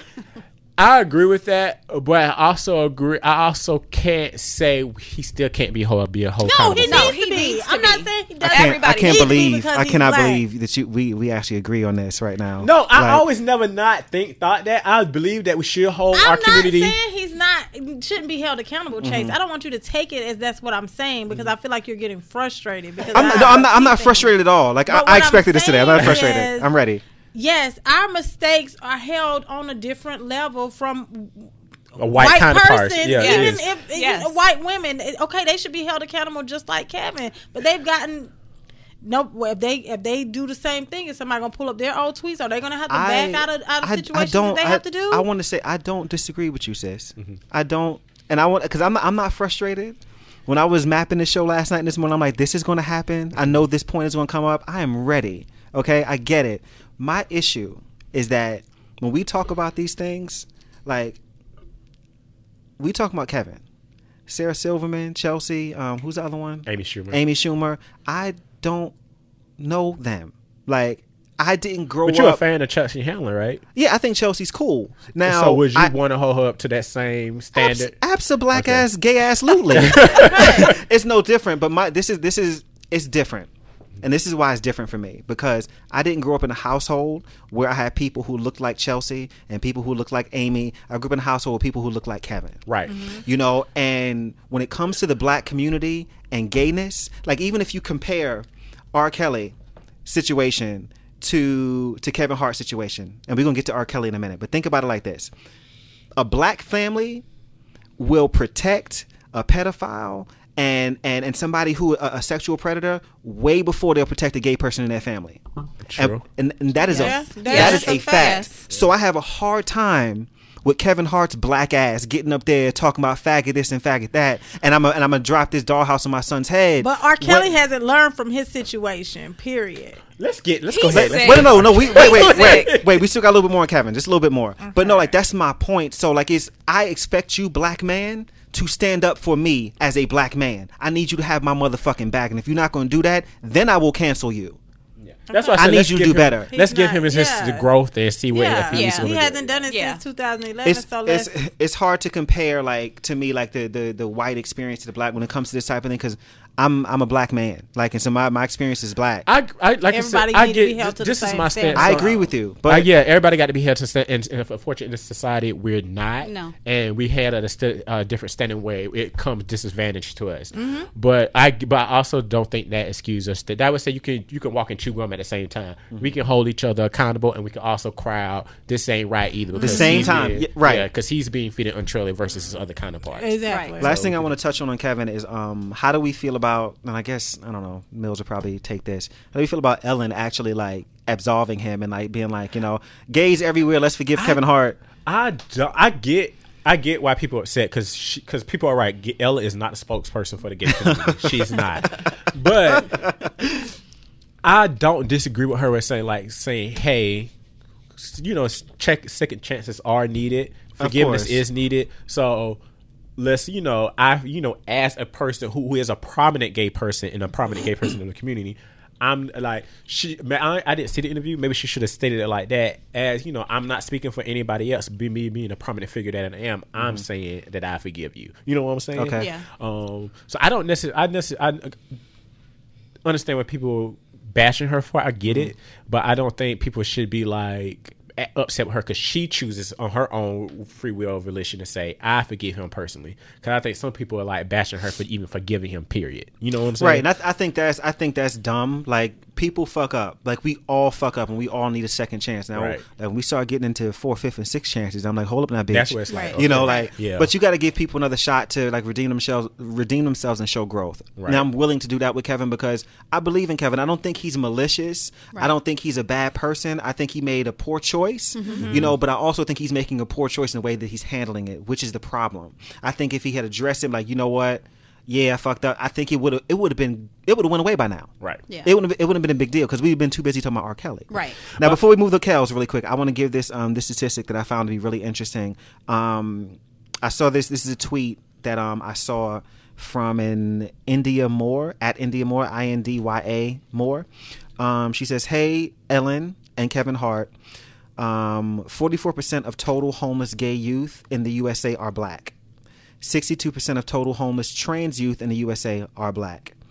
Black people only make up 12% of the United States population." She said, "Kev, use the platforms people reciprocate homophobia on to create solidarity." So she's asking for exactly what, like, I think he should do. So like, I'm just saying, like, as black people, you know, take care of each other. Yeah. Take care of each other. I encourage you, like, to fix that stigma in your family when it comes to being gay. Like, it's people are killing themselves every day, like, because of that shit. Like, kids run away, kids get put out, like, kids are selling their bodies just to survive. It's deeper than what a lot of people, like straight people who don't have to worry about this, is deeper than what y'all think it is. You know, and so it's easy to get up there and say, I ain't apologizing no more. Right. Meanwhile, back at the ranch, you got, you know, some 16-year-old boy who his parents just put him out of the house, and he's homeless now. You know what I'm saying? Like, so it's just, I want us to do better as Black people about that sort of thing. Let's move on to Kellz. So let's go. Just go ahead and get my. I can't even say that. Like, I can't even say I want to go ahead and get all the albums because they're gonna take all his music away. Let me give the skinny before we get into it.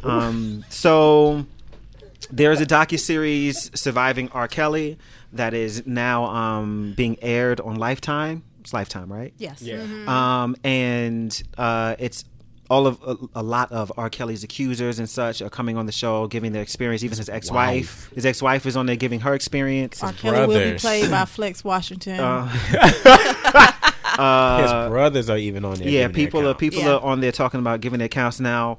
You know, going back to, it was like 2002, whatever. Like, you know, there was a sex tape, and even before that, there was a situation with Aaliyah when she was going back to his childhood. They're going back. So that's airing. So people are talking about R. Kelly now, especially a lot in the Black community. There was an interview that I saw this morning where somebody was interviewing Damon Dash, and Damon Dash discussed the situation where part of the rift that he and Jay-Z had was because Jay-Z worked on the Best of Both Worlds albums with R. Kelly, and Dame was like, "Yo, like, you know, he violated like my girl, you know, and she's a friend of yours, like, he violated you and you working with him." So that's the piece that I didn't Dame even. was in a video with them. I didn't put that. I'm just telling you what he said. Also, I posted on social media yesterday the question. Let me get to the image really quickly. Forgive me, y'all. Where'd I put it? Here it is. The question was, ethnic folk, how do we feel about R. Kelly? The first option was, there's no proof, and the second option was, cancel her. 14% said there's no proof. 86% said cancel her. Cancel her. Furthermore, I'm trying to give all the facts up front, so y'all just bear with me. Furthermore, I saw this morning as well, Chance the Rapper. There was something with him in an interview from some years ago. He stated, making a song with R. Kelly was a mistake. I didn't value the accusers' stories because they were Black women. Chance the Rapper said, I made a mistake. Now, he posted like an update, and he said, as of January 5th, he said, the quote was taken out of context, but the truth is any of us who ever ignored the R. Kelly stories or ever believed he was being set up / attacked by the system as a Black man, we're doing so at the detriment of Black women and girls. Yep. I apologize to all the survivors for working with him and taking this long to speak out. Also, one last piece of info. So when I posted this question yesterday, a guy slid up in my DMs who is actually from Chicago, born and raised in Chicago. You know, he's a hometown hero. This was his response. He said I could use it. His Insta handle is LUVN_me_MC10. Crazy name. But his name is Marlon Collier.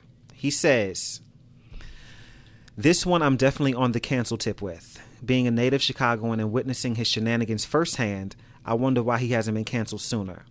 And I said, so you've seen these things. These are facts. He said, yes, I remember a time when all the young girls had his phone number in my neighborhood. I remember the stories of him going to his old high school, Kenwood Academy, to scout quote-unquote talent from the girls there. His behavior is not new at all. He also said, but then I think about how rape culture, knowledge about abuse, predator behavior, and the like haven't had an open space to be discussed in society until recent years. He's never been held to task. Now here we are after decades of lifting up his artistry, praising his work, but never calling him by his darkness, and the opinions are now split. And I asked, like, did people know this in Chicago? Like, or was it just like a thing that was kept quiet? He said, there are many of us that know, yes, especially if you were around during his rise. But make no mistake, the split is even tougher there because he's a hometown hero. But there are many of us who know the deal. It's not spoken about regularly enough, though. That's one thing I was surprised that when I heard a lot of, like I said, I didn't watch it. Thank you for that, Marlon. I appreciate it. Yeah, I didn't watch it because I felt like it would just disgust me and just make me feel angry about a lot of blame that passed around for a lot of stuff that happened. Especially, I'm just like being a super fan of Aaliyah. Just the fact that I realized her parents failed her. Yes. And the fact that her mom even came out with a statement before Surviving R. Kelly came out. Right, she did. Her parents need to slap out of them for letting that happen. I agree 100%. It's just like she was 14. She was 14. There's no way this girl should have been with this grown man without any kind of supervision. And the kicker is that the head of her label was her uncle. Her family, like they totally failed her. Uncles in black families, and I'm not saying all, but a lot of uncles in black families are pedophiles or fathers. Yeah. And it was just like a lot of stuff that I was seeing about it. It was just like I was just shocked to see a lot of stuff. Some people saying Sparkle need to be held accountable too, but from what happened with her? Because the girl in the video when he pissed on the girl, that was her niece. Oh. What? Whoa! Yes, that was Sparkle's niece. I didn't know that. Yes. Yeah, I did not know. And that. you know, Sparkle was supposed to be quote unquote his protege at the time. Yeah. So, apparently from the document from the thing, like Sparkle knew her niece was hanging around. Wow. And then what capacity she didn't know what capacity because Sparkle ended up identifying her niece in the video when the police came to her. It's like, yeah, that's my niece. But see, he should have been taken down when that whole piss on you stuff came out. The fact when he had an interview with Torre and Torre asked him, "Are you attracted to underage women?" He was like, he said teenage girls, and he was like basically defined teenage. What you mean by teenage girls? The fact that nobody was like, and Torre was like, girls who are teenagers. Like, duh. The fact that nobody was like, wait, what? Right. Now, I did see a clip of a interview with R. Kelly, which I kind of thought was weird, which I know La, I can't remember her name. La, she's a real funny comedian on Instagram. Oh, yeah, La Scissorhands. And she did the clip, which I never seen, even though she was making fun of it. She put up an interview from R. Kelly when he was talking about his mom. Right, and how she would drink the coffee with the lipstick, and he would want to drink. They say he had a sick fetish with his mom. But then, and I saw a clip of the video where they said his sister molested him and his brother, but he liked it. The brother said he thought he liked it. And the fact that when his brother said, "I like older women, and my brother like younger women," so what's the issue? The fuck, right? Like, but they say that R. Kelly and his brother have always had this beef, like this, with each other. Well, his brother more so towards him. I'm guessing because of his rise to fame or whatever. Okay, but they've always had this, and it was at. So long ago when the Piss on You came out and they were trying to say that it was his brother and doing all this stuff, it I don't know, this story is so complicated, but it's in your face and it's like we cannot not do anything about it. I agree. We can't not hold him to task. It was like, to me, it's like a lot of these adults who are around at the time failed these young girls. Like they knew what was going on. Completely. And they did nothing. And the fact that a couple of them said they walked in and saw him been fucking Aaliyah, or they in the studio fucking these young girls around everybody, and nobody stopped them. This is a teenage girl. What are you doing? Right. Like nobody said nothing because of who. And these are the same people who are still like stepping in the name of love. The same people who. Do y'all know that his Spotify streams went up 16%? Went up 16%. They went up. And then I can't say I absolutely do not agree, condone. I don't like anything about pedophiles, men touching. That is just disgusting to me. But in the fact that he did this is just diminishing so much great work that he's done. Because it's found out some of his works was about his relationship with these girls, like Michael Jackson. You're Not Alone. It was about a miscarriage he had. One of his female concubines had. That's all it was about. The teenage girl miscarrying his baby. Wow. It's one of those things where it's like, why do we protect? Why do you think as black people we protect pedophiles in our families?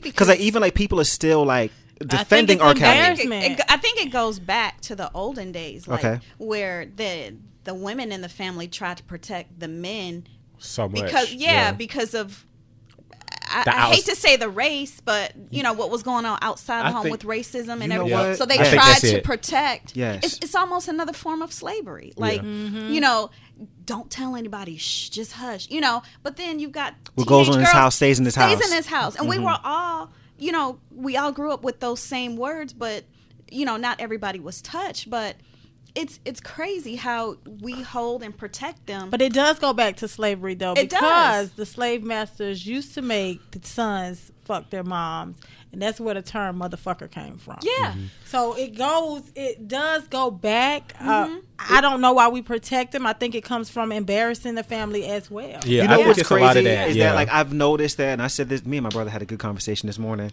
and I said to him, I was like, yo, these same women who will get up on their soapbox and be like, yo, black men need to like treat us like queens, you gotta respect us, you gotta stop cheating on us, you know, niggas ain't shit, whatever, are the same women who are out here streaming and buying his music and protecting R. Kelly and saying he's a legend, this, that, and the third. I'm like, sis, like, which one is it? I don't, at this point, after all the information that came out, I don't see how you can like I'm not going to take away his talent, like his stuff, like, of course anything not. like that, because he did a lot, had put out a lot of great work. Yes. But it's like they said, like how they say, bad people can do good things and good people can do bad things. Yeah. Right. So it's just like, is knowing that some of these songs are about his pedophilia. Right. I don't see how you can like Still comfortably bop listen to it. to a song. Right. Yeah. I don't see how you Yeah. can do that. Comfortably listen to a song. Like, we have to get rid of R. Kelly's whole catalog. Like, there's no way we can just go and buy the stuff. Like AJ, Yeah. but enough. Like even in that, Right. back in the day when they showed that clip of her being on Video Soul with him, and they With asked, Donnie Simpson? yeah, and they were asked dressed her, alike? and they Yes. asked her, "How old are you? Who is this?" And it's like, Was she like 15? yeah, she was like 15 or Yeah. 14, Yeah. and she really didn't answer the question like that. Right. And like, No. okay, are you two together? And it's like, no, And like- this is But my she would special look at friend. him, and then they would choke And that's the him. thing, it's like, I it was- remember that video, watching it Right. back then, and I was like, I was older than her, but I can remember like, it's something going on because first of all, they're dressed alike. You know, Yes. back then you would dress like Your your man. boyfriend or whatever. Yeah. Yeah, But there's no way my parents would have let me But that's be the gone thing. with the grown I ass agree. man. I agree. No. But like part of like the thing with her, like when she first came out was, okay, like if you guys listen to her voice, like she, even when she was much younger, she sounded like she was grown. Like, so you couldn't really like, you couldn't we knew tell. when Leah was young, but though. but like we knew, but like, you know, so it was like, I guess it, okay. And I Go saw ahead. an article when they spoke about when she came out, they kind of did over sexualize her. Right, on purpose. Even though she was young, like you say, on purpose, Right. even though she was young. So it always was that ambiguity about how old is she of age, like, Right. or she's as young Right. as we Right. think she is. And that's why, like, But- even like when she passed, it was like, damn, she was only 22. It seemed like she was so much Older. older than she that. had been around, Right. because- yeah.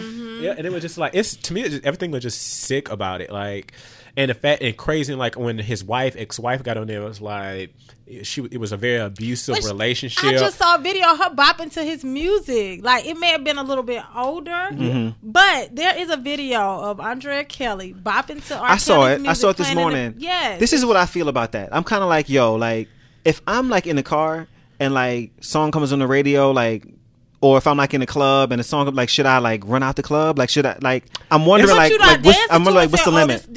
This I'm my not- ex-husband's music. I'm and not you- going to run out the club, but yeah, but I'm not going to. Right at this point, how I feel about it, I'm not going to be like, I'm going to just sit there. I'm not going to sway Right. to it. Like, Right. I'm not. I'm like, gonna if- be I'm like, in the if car, you got it, I'm if you- changing the station. I'm like, Yeah. if you done bought the CD already, like, child, you done had it for 20 years, I mean, it ain't take, you already paid him for it. He ain't taking Right. money out of his pocket at this point. Right. But it's just, I don't know. In fact, that she was just like how Sparkle. Like, I think when I saw somebody say like Sparkle had said that there was one time she was chilling with R. Kelly and Andrea came in the room and asked permission to get something to eat. Wow. Wow. Hell Like that's how, no. like, Wow. like, you know But what she I'm kind of saying? spoke Yeah. about it because she was on a Hollywood Exes. Wives, Hollywood Hollywood Exes, yeah. and she didn't go into death, but she just made it seem like it was like mental abuse of some sort. Right. Yeah, and she never got on into there. it. But yeah, I No. remember that because I used to watch that show. I Yeah. remember. But then I see. But she had kids. How many kids? a they girl. got Like a three girl or and a four- boy. three, four? And I think her daughter's trans. Yeah. Yes. And he don't recognize Yes. her. He doesn't, Just yeah, recognize yeah. trans daughter. No. the girl that it's a girl that I follow. She's from Chicago. Okay. So on my timeline, I see, her posting a lot of jokes from Facebook. Like, she's saying, I didn't say this. This is what people from Chicago are saying about R. Kelly. So it was like made fun of. They're making fun of the whole situation. And then she goes on to say, well, if R. Kelly would have pulled up and at his age during his rise to this certain neighborhood in Chicago, he would have got teenage girls that would have never told on him because we were already out there trying to be grown. You know, we were trying to fuck something at that age. You know what? To that point, real quick. Remember we were talking about the City Girls the other day? Yeah. And we were talking about how who's the one that's free? I don't know what's her name. JT. No, Young Miami is free. Young Miami. He's like, you know, she done fucked it up for both of them. She canceled, whatever the case is. I saw some tweets that JT made, obviously before she went away, talking about I want R. Kelly to rape me. I want him to put me in his dungeon. Both are very problematic. I was just like, oh yeah. I'm like, so just fuck them both, child. Just like fuck them both. Yeah, but to me, it's still like, I'm surprised at the fact, very surprised at the fact this was a known thing in Chicago and nobody stepped up and like to R. Kelly, like no niggas like I'm about to fuck you up, like get out this neighborhood, like nobody has said nothing to him, like he was be at schools, at choir practices, like I said, according to my McDonald's follower, where the girls be. You know, he said like he had like girls in his school. Like he said they had girls in his school had his number. Like it's crazy, and he was like grooming them or whatever the case was. It's like it's fucking crazy. I just and I feel like as a community as a whole, we kind of like show the black women like we don't give a fuck. We don't give a fuck because like the fact that we still after the video the tape came out, we still like defended him. As a black woman, like I feel like that we're taught so much growing up that we gotta be strong. We can't cry about these things. We can't touch on certain issues in our household because these issues are way too sensitive. You know, things getting out there, you know, that nature. We're taught to be strong and we're taught to hold some things, you know, hold things in and hold the household down, hold the man down. That's what we're taught. Hold the man down. And in some areas, you know, young girls are taught, hey, get that money, you know, make sure you get paid for it. So what's the difference of, you know, because the young girl would think, well, it was I wanted it. It's fine with me. You know, But to me, and that's where the responsibility of an adult comes in that, because I'm pretty sure at that age they probably been thinking, yeah, I wanted this. What it was. You too young to know. Right. This man's too old. He's manipulating you. Exactly. Because I don't really love. To your point, you can say that, and then there's a lot of girls that I know. I'm sorry, Chase. Growing up, you know, 15, 16, you know, even in my family that was fucking older guys, 21, 22, getting that money, going places, riding in their cars and this, that, and the third. Getting flued out. Your parents can tell you, you know, they can tell that man, I don't want you around my daughter, you're too old. But she's going to rebel and she's going to do what she wants. I'm doing, but as a parent, then that one day, I'm doing everything in my power to prevent that. And if it still happens, because, you know, sometimes shit happens. You ain't going to be around your child 24/7. Right. No, that's real. I'm doing everything in my power to prevent it. So I would know in good conscience. I did what I had to do. Right. And it was just something I was, because to me, how everything was laid out, it seemed like all these adults around these young girls was letting it happen. Yeah, my niece is gonna be in your video and you pissing on her. Like, for how the fuck, you know, for money or fame. For money and fame, they didn't want to not get rid of that money. You and know fame what? This was some months ago before all this happened. It's like shit, almost maybe like a year. I was talking to before I started to cut my hair again. I was talking to my barber, and we were, you know, you have barbershop talking. We were talking about this particular thing, and it was like, you know. He has a daughter. I'm like, yo, so if your daughter wanted to get on and like R. Kelly was like, you know, I'm gonna take her under my wing, like how would you feel about that? And he was kind of okay with it. And I was like, what are you, I'm like, wait, he was like, yo, he's a legend, he could put her on. I was like, number one, R. Kelly ain't put nobody on since Aaliyah. That's first and foremost. True. Second, like I wouldn't trust him with my puppy, much less my daughter. Like it's crazy how we gotta protect the legends. I'm thinking what can happen with, I don't know what can happen with him not if they can, because I don't know what the statute of limitations are in some of these cases. I'm pretty sure he's still doing it now, but I'm pretty sure he is. But I know he got this whole like sex slave mansion or something like that he got going on. They were like 18. They 18 though, yeah. So there's really nothing. Like if you at that point you can't do nothing. Right, I ain't signed up for that. It's just crazy. And I read an article and it was like, a lot of people said there's a lot of different R. Kellys out there in the industry. That's why you don't see a lot of, because John Legend was like one of the only other, because you speak up, to speak up on about it. But the producers of the documentary said they reached out to a lot of celebrities, and a lot of celebrities turned them down. And I think even some females. And the article said, because if that's the case, then it's put it, a lot of other people skeletons about to come out, because there's a lot of different R. Kellys out there in the industry. I believe he's not the only one who's doing stuff like that. this. I did see that they tried to bring Drake into it Well, girl, at the beginning, she was 17. At the beginning, what happened? He brought somebody on stage who was underage. He didn't know at the time when he was rubbing and kissing on her, like falling on her breast and stuff like that. Yeah, but is this recent? No, it was like an old clip of him. This Drake before her beard. Before the beard and before he really got. You know what I'm saying? Drake looked like he about 16. You know what I'm saying? So I feel like I'm being okay. So when you pulling people on stage, you're not asking them how old they are. When that's different than going out to the high school. Different. Yeah, that's what I'm saying. But that's what this is bringing. People are going to start pulling a lot of different. But you got to finish it up though. When he found out she was 17, he continued to put some kisses on her before he let her go off the stage. Oh, Aubrey, don't do that. Because he did plant some more kisses on her. She was like, I don't want to get locked up, but I did have a good time. Then he gave some more kisses and let her go. She was how old? 17. 16 is the legal. But I'm not as a parent of a 17-year-old next week, I would want to kill him. Yeah, I get that. Happy birthday, girl! Early birthday. But like I said, and that brings up to my point. Like, would you let somebody do that to your daughter? No, see, this is my thing though. I've been to the concerts with my nephew, and with the Ray Sherman concert, it doesn't make it okay. But I saw a lot of parents drop their daughters off to the concert. I saw them drop them off.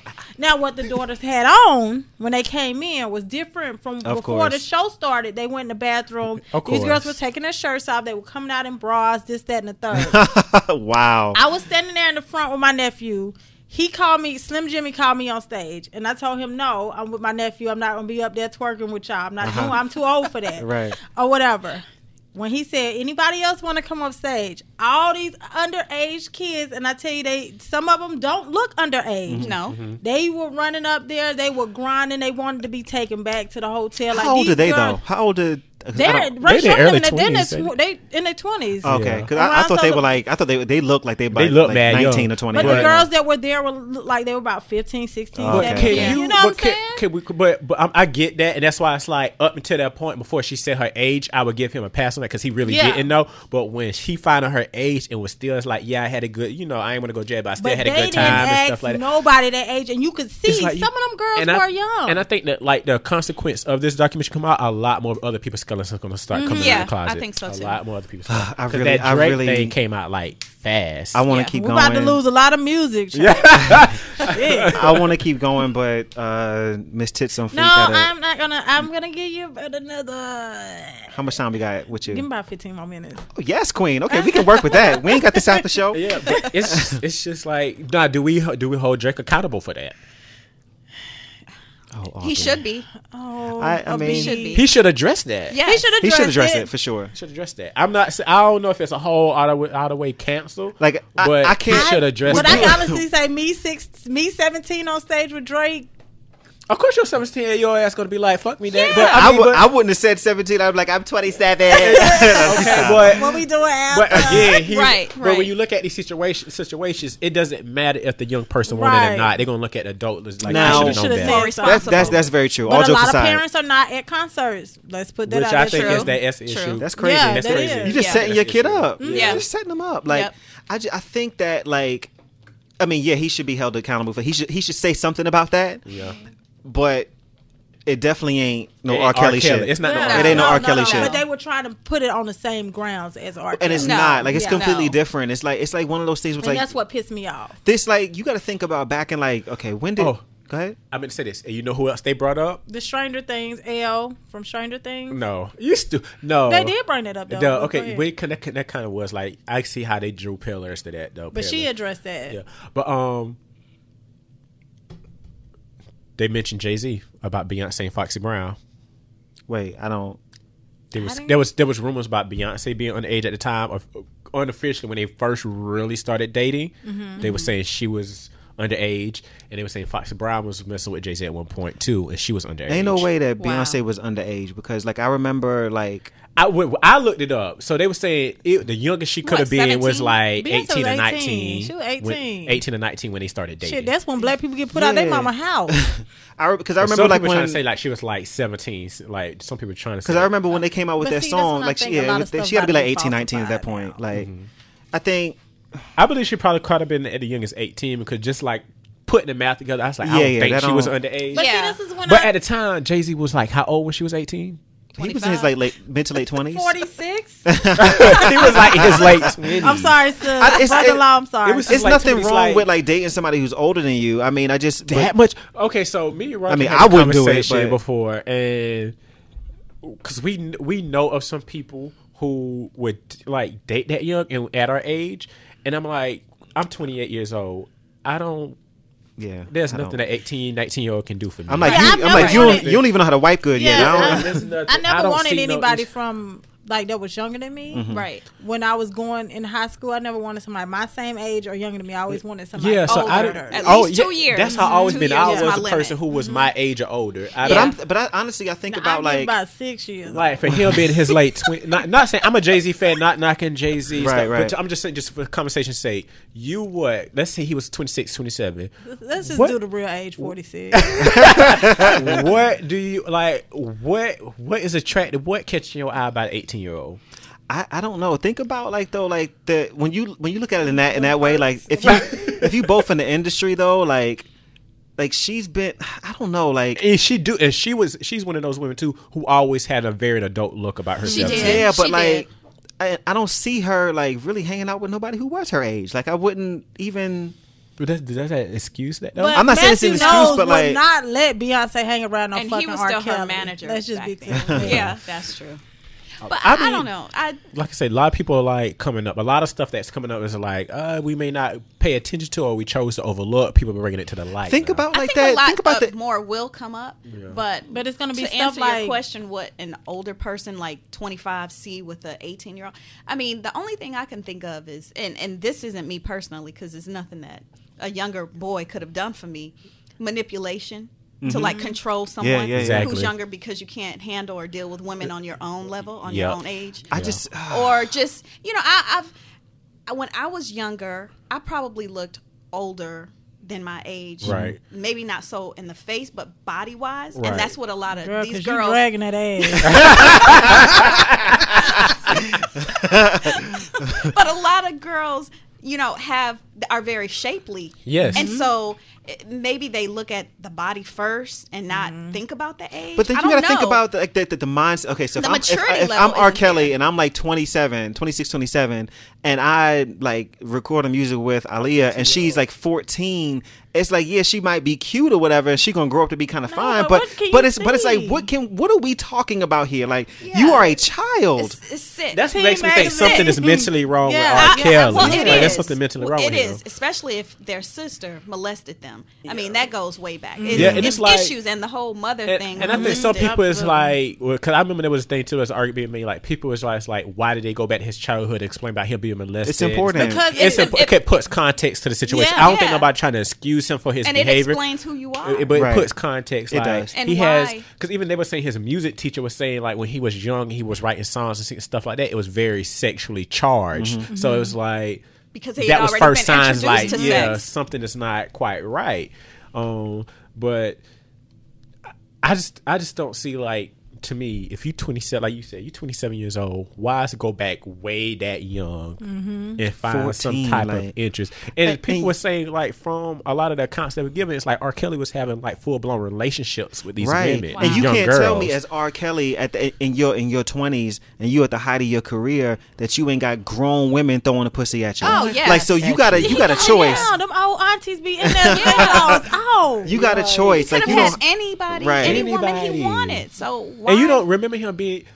I didn't even his wife know. Surprised me. Exactly. I was going to say that. I didn't know he was married until I didn't know. Until she came out and said, "I'm R. Kelly's ex-wife." And I think he just did that just to do it or something. I didn't know. I don't just to save face to say, "Well, look, I got an older." Yeah, because you don't remember him being linked to any other grown woman in his career at all. Like I did not know. And honestly, like I looked like. But she said she used to dance for him, and that's how she met. And I was like, and so I looked back at like a couple of videos from back in the day. She was in the videos and stuff like that, like dancing. I was like, okay, but like you would think you'd be like, yo, this is my wife. Like never, like, you never heard her speak on his kids. Never. Piper. I didn't know he had. Yes, that's it right there too. And that was the thing. Well, I saw this on the Grapevine when they talked about R. Kelly as well. How they explain how the Pied Piper would use music to trap kids. Wow. So he was telling us. Yeah, the writing's been on the wall. The writing has been on the wall. It's like a lot of his songs. It's like, can you really like your body's calling? That makes me thinking now. Are you talking about this young girl who really don't know? You know, coming my into her mind's sexuality. telling me no. My body's telling me yes. Yeah. Like, You may be young, but you're ready. Yeah. Huh? Ready for what? To go to Chuck E. Cheese? All this. It's just like. It's sick, and I think it's gonna. I think it really is gonna open the floodgates to a lot of other artists being called out. Yeah, I'm okay with that. As long as the accounts are credible, and it's actually true. I'm totally fine with that. Because I find Round 'em ourselves up. sometimes we, with all this going on, sometimes lines can get a little blurred with what who's credible and who's not. But at the same time, like if like these people, couple people, no shade to y'all, but like for y'all to say there's no proof, there's plenty proof of him being like this. I'm always a believer of where there's smoke, there's fire. Yeah. If you got, I don't understand if it was like maybe one, you know what I'm saying, but you got a whole documentary full, 3-part documentary full of 3 people parts saying this man is a master manipulator and pedophile. And even outside that documentary, it's been stories over the years, like people talking about this. Away with it. Gotten away with There's it. video proof of him fucking a child And pissing on her. There's video proof. Wait. That's why they say Sparkle need to be slapped. Wait, do too. me a favor. I just want this to marinate really quick. I want everybody to listen to this. There's video proof of him fucking a child. He was fucking a child. And I think the only reason why he got off on that, right, because they was cutting the girl's credibility, and she was like, and they waited so long to go to trial that she was so much older, so like, you know what I'm saying? Yeah. So visually picture her as a child was already, it was hard for them to do. And it was like, and I think it was like killing her credibility as a viable witness. All right, we gotta wrap it. I'm gonna go ahead and say thank y'all. This was, I ain't even listened to the playback yet, and I can already tell you this is one of my favorite episodes ever. This shit was lit. Thank y'all for coming with y'all truth and being honest and, being willing to fight and still loving each other. So let's do Be Nice Asshole real quick. We're going to keep it real short and sweet and real shallow. Let's take the person across the table from us and say something that we like about them physically.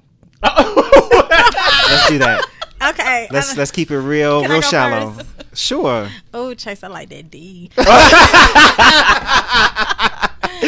Silly. I love your smile. Anytime I see your little stories on Instagram, I feel like he is just so adorable. Thanks, kitten. And that chocolate skin is just beautiful. Ooh, I'm chocolate. So, yeah, almondy. You a tough piece of leather, but you well. That is one of my favorite scenes ever. Oh my God. I love you. I love you too. For you too, your smile does it. Girl, you are stacked up, baby. Hey. When you came to my parents' anniversary dinner, it was an orange dress, wasn't it? Wasn't it orange? I thought it was like a it was burgundy, like it was Baby, when I tell you one thing, the way she had to stuff herself into that dress and jump into it. Walmart stockings. Woo! That thing, girl, you are bad, okay? Thank you. Body, face, like, outside of now, your hair be laid. My hair is not bad. He is really going in with it. Gorgeous. Absolutely gorgeous. If I was a straight man, you would be my number one pick for sure. You bad, girl. Thank you. I love you. Mm-hmm. Love you too. I'm sorry, I was reading attention. So late and not paying attention. And I guess we rankle together. But no, Tamika, I think you have a very beautiful smile. Thank you. I think your smile does light up a room when you do smile, and you smile a lot, so that's a great thing. And I always comment on your fashion. I think you're a very fashionable woman. Thank you. That's right. Yams on fleek. And Jamil, I see your chest. You working on it, and you got a cute little tight booty. Yams.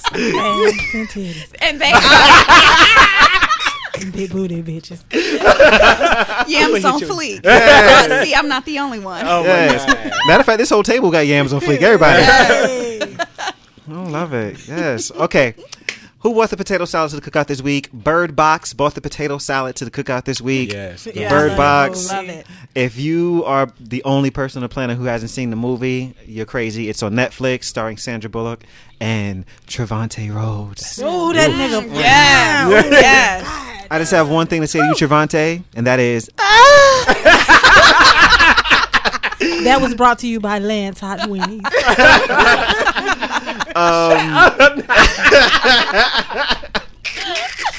This show is trash. Bird Box is everything. Make sure you check the movie out. I wasn't going to watch it, but then everybody kept talking about it, and I went and looked at it, and I was like, okay, I'm in. Like, within like 10 minutes, I was hooked into the movie. Great film, so make sure you check it out. It's on Netflix. It's streaming right now. Okay, with that said, real quick, so Tits on Fleek can get out of here. Let's go ahead and give our... whatever we're promoting, contact info and stuff like that. We're going to start with Tamika because Tamika is one of the vendors that is going to be at the Cookout Live. So take it away, sis. Okay, you can reach me at on Instagram at goodlife73. I have candles now also to go with the boutique line, but candles are they smell amazing. Good Life thank you. Good Life Candle Company, and also VC's Closet for the clothing. And what are you going to have at the live show? Do you know yet? Like what you're going to have there? As far as clothes, I'm not sure. I'm sure something shimmery and shiny like what I have on. Yes. And then, of course, my candles with, their nice little catchphrase names. They smell delicious. Like she gave me one, it was a baby powder one, and I fucking love that shit. Thank you. So, yes, she's going to be there. Shouts out to her. Thank you so much. I appreciate it. You're welcome. Gita, go ahead, girl. I want to add some powder candle. Okay.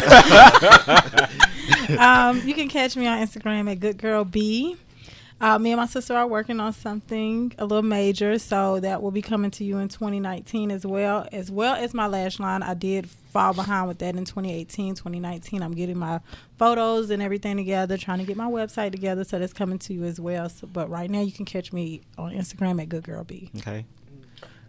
I have nothing to promote. Okay. Because I'm not on Instagram at all. You need to get on it and promote the Cookout Live, bitch. I'm just social media. I'm just like trying to give myself a healthy break from it. Mm-hmm. But other than that, I promote some stuff that I find interesting. Okay. Whatever. There's 2 websites that I came across this week called The Root and Oblivity or something like that. Yes. And so those I like a lot of the articles off there, so go check that out. It just gives you a lot of... They're great. I like both of those. Yeah, they give you a lot of different perspectives on that. The Root, they about had me losing it the other day. I think a lot of the articles are very much just social commentary, like not to take seriously. It was dumb. But they have a lot of interesting articles on there and stuff like as well. And there's one book that I've just finished reading. I mentioned it last episode I was on. Mm-hmm. It's called The Children of Blood and Bone. Great book. Okay. The author is an African author, so I can't pronounce her name. But check it out. It's called Children of Blood and Bone. It's 500 pages, but I'm tired already. It's a great. It's more of an African version of Avatar. Oh. Wait. We say is it like The Last Airbender? The Last Airbender. Okay, because I don't do that other one. Yeah. Okay. All right. Cool. Yeah, and I'm gonna be into that shit. And there's another book I'm just starting to read by James Lawrence called Empires in the Sun, and it just talks about the history of the African continent and how it became the way it is, being taken over by Western powers. You so black. You so black. Thank you. I love it. You can follow me on the Instagrams at Chase Cassidy spelled with the K. You can also follow me at the Cookout Podcast, where you can get updates about the show and also funny memes and videos to help you get through your week. You can reach out to me if you have any questions or if you have any topic suggestions at thecookoutpodcast@gmail.com. And buy your tickets to the Cookout Live at thecookoutlive.eventbrite.com. I'll be having to think. It's so much to give y'all. And I don't write this in my notes, so I'll be coming off the top of my head. With that said, make somebody smile today. Remember, be nice, asshole.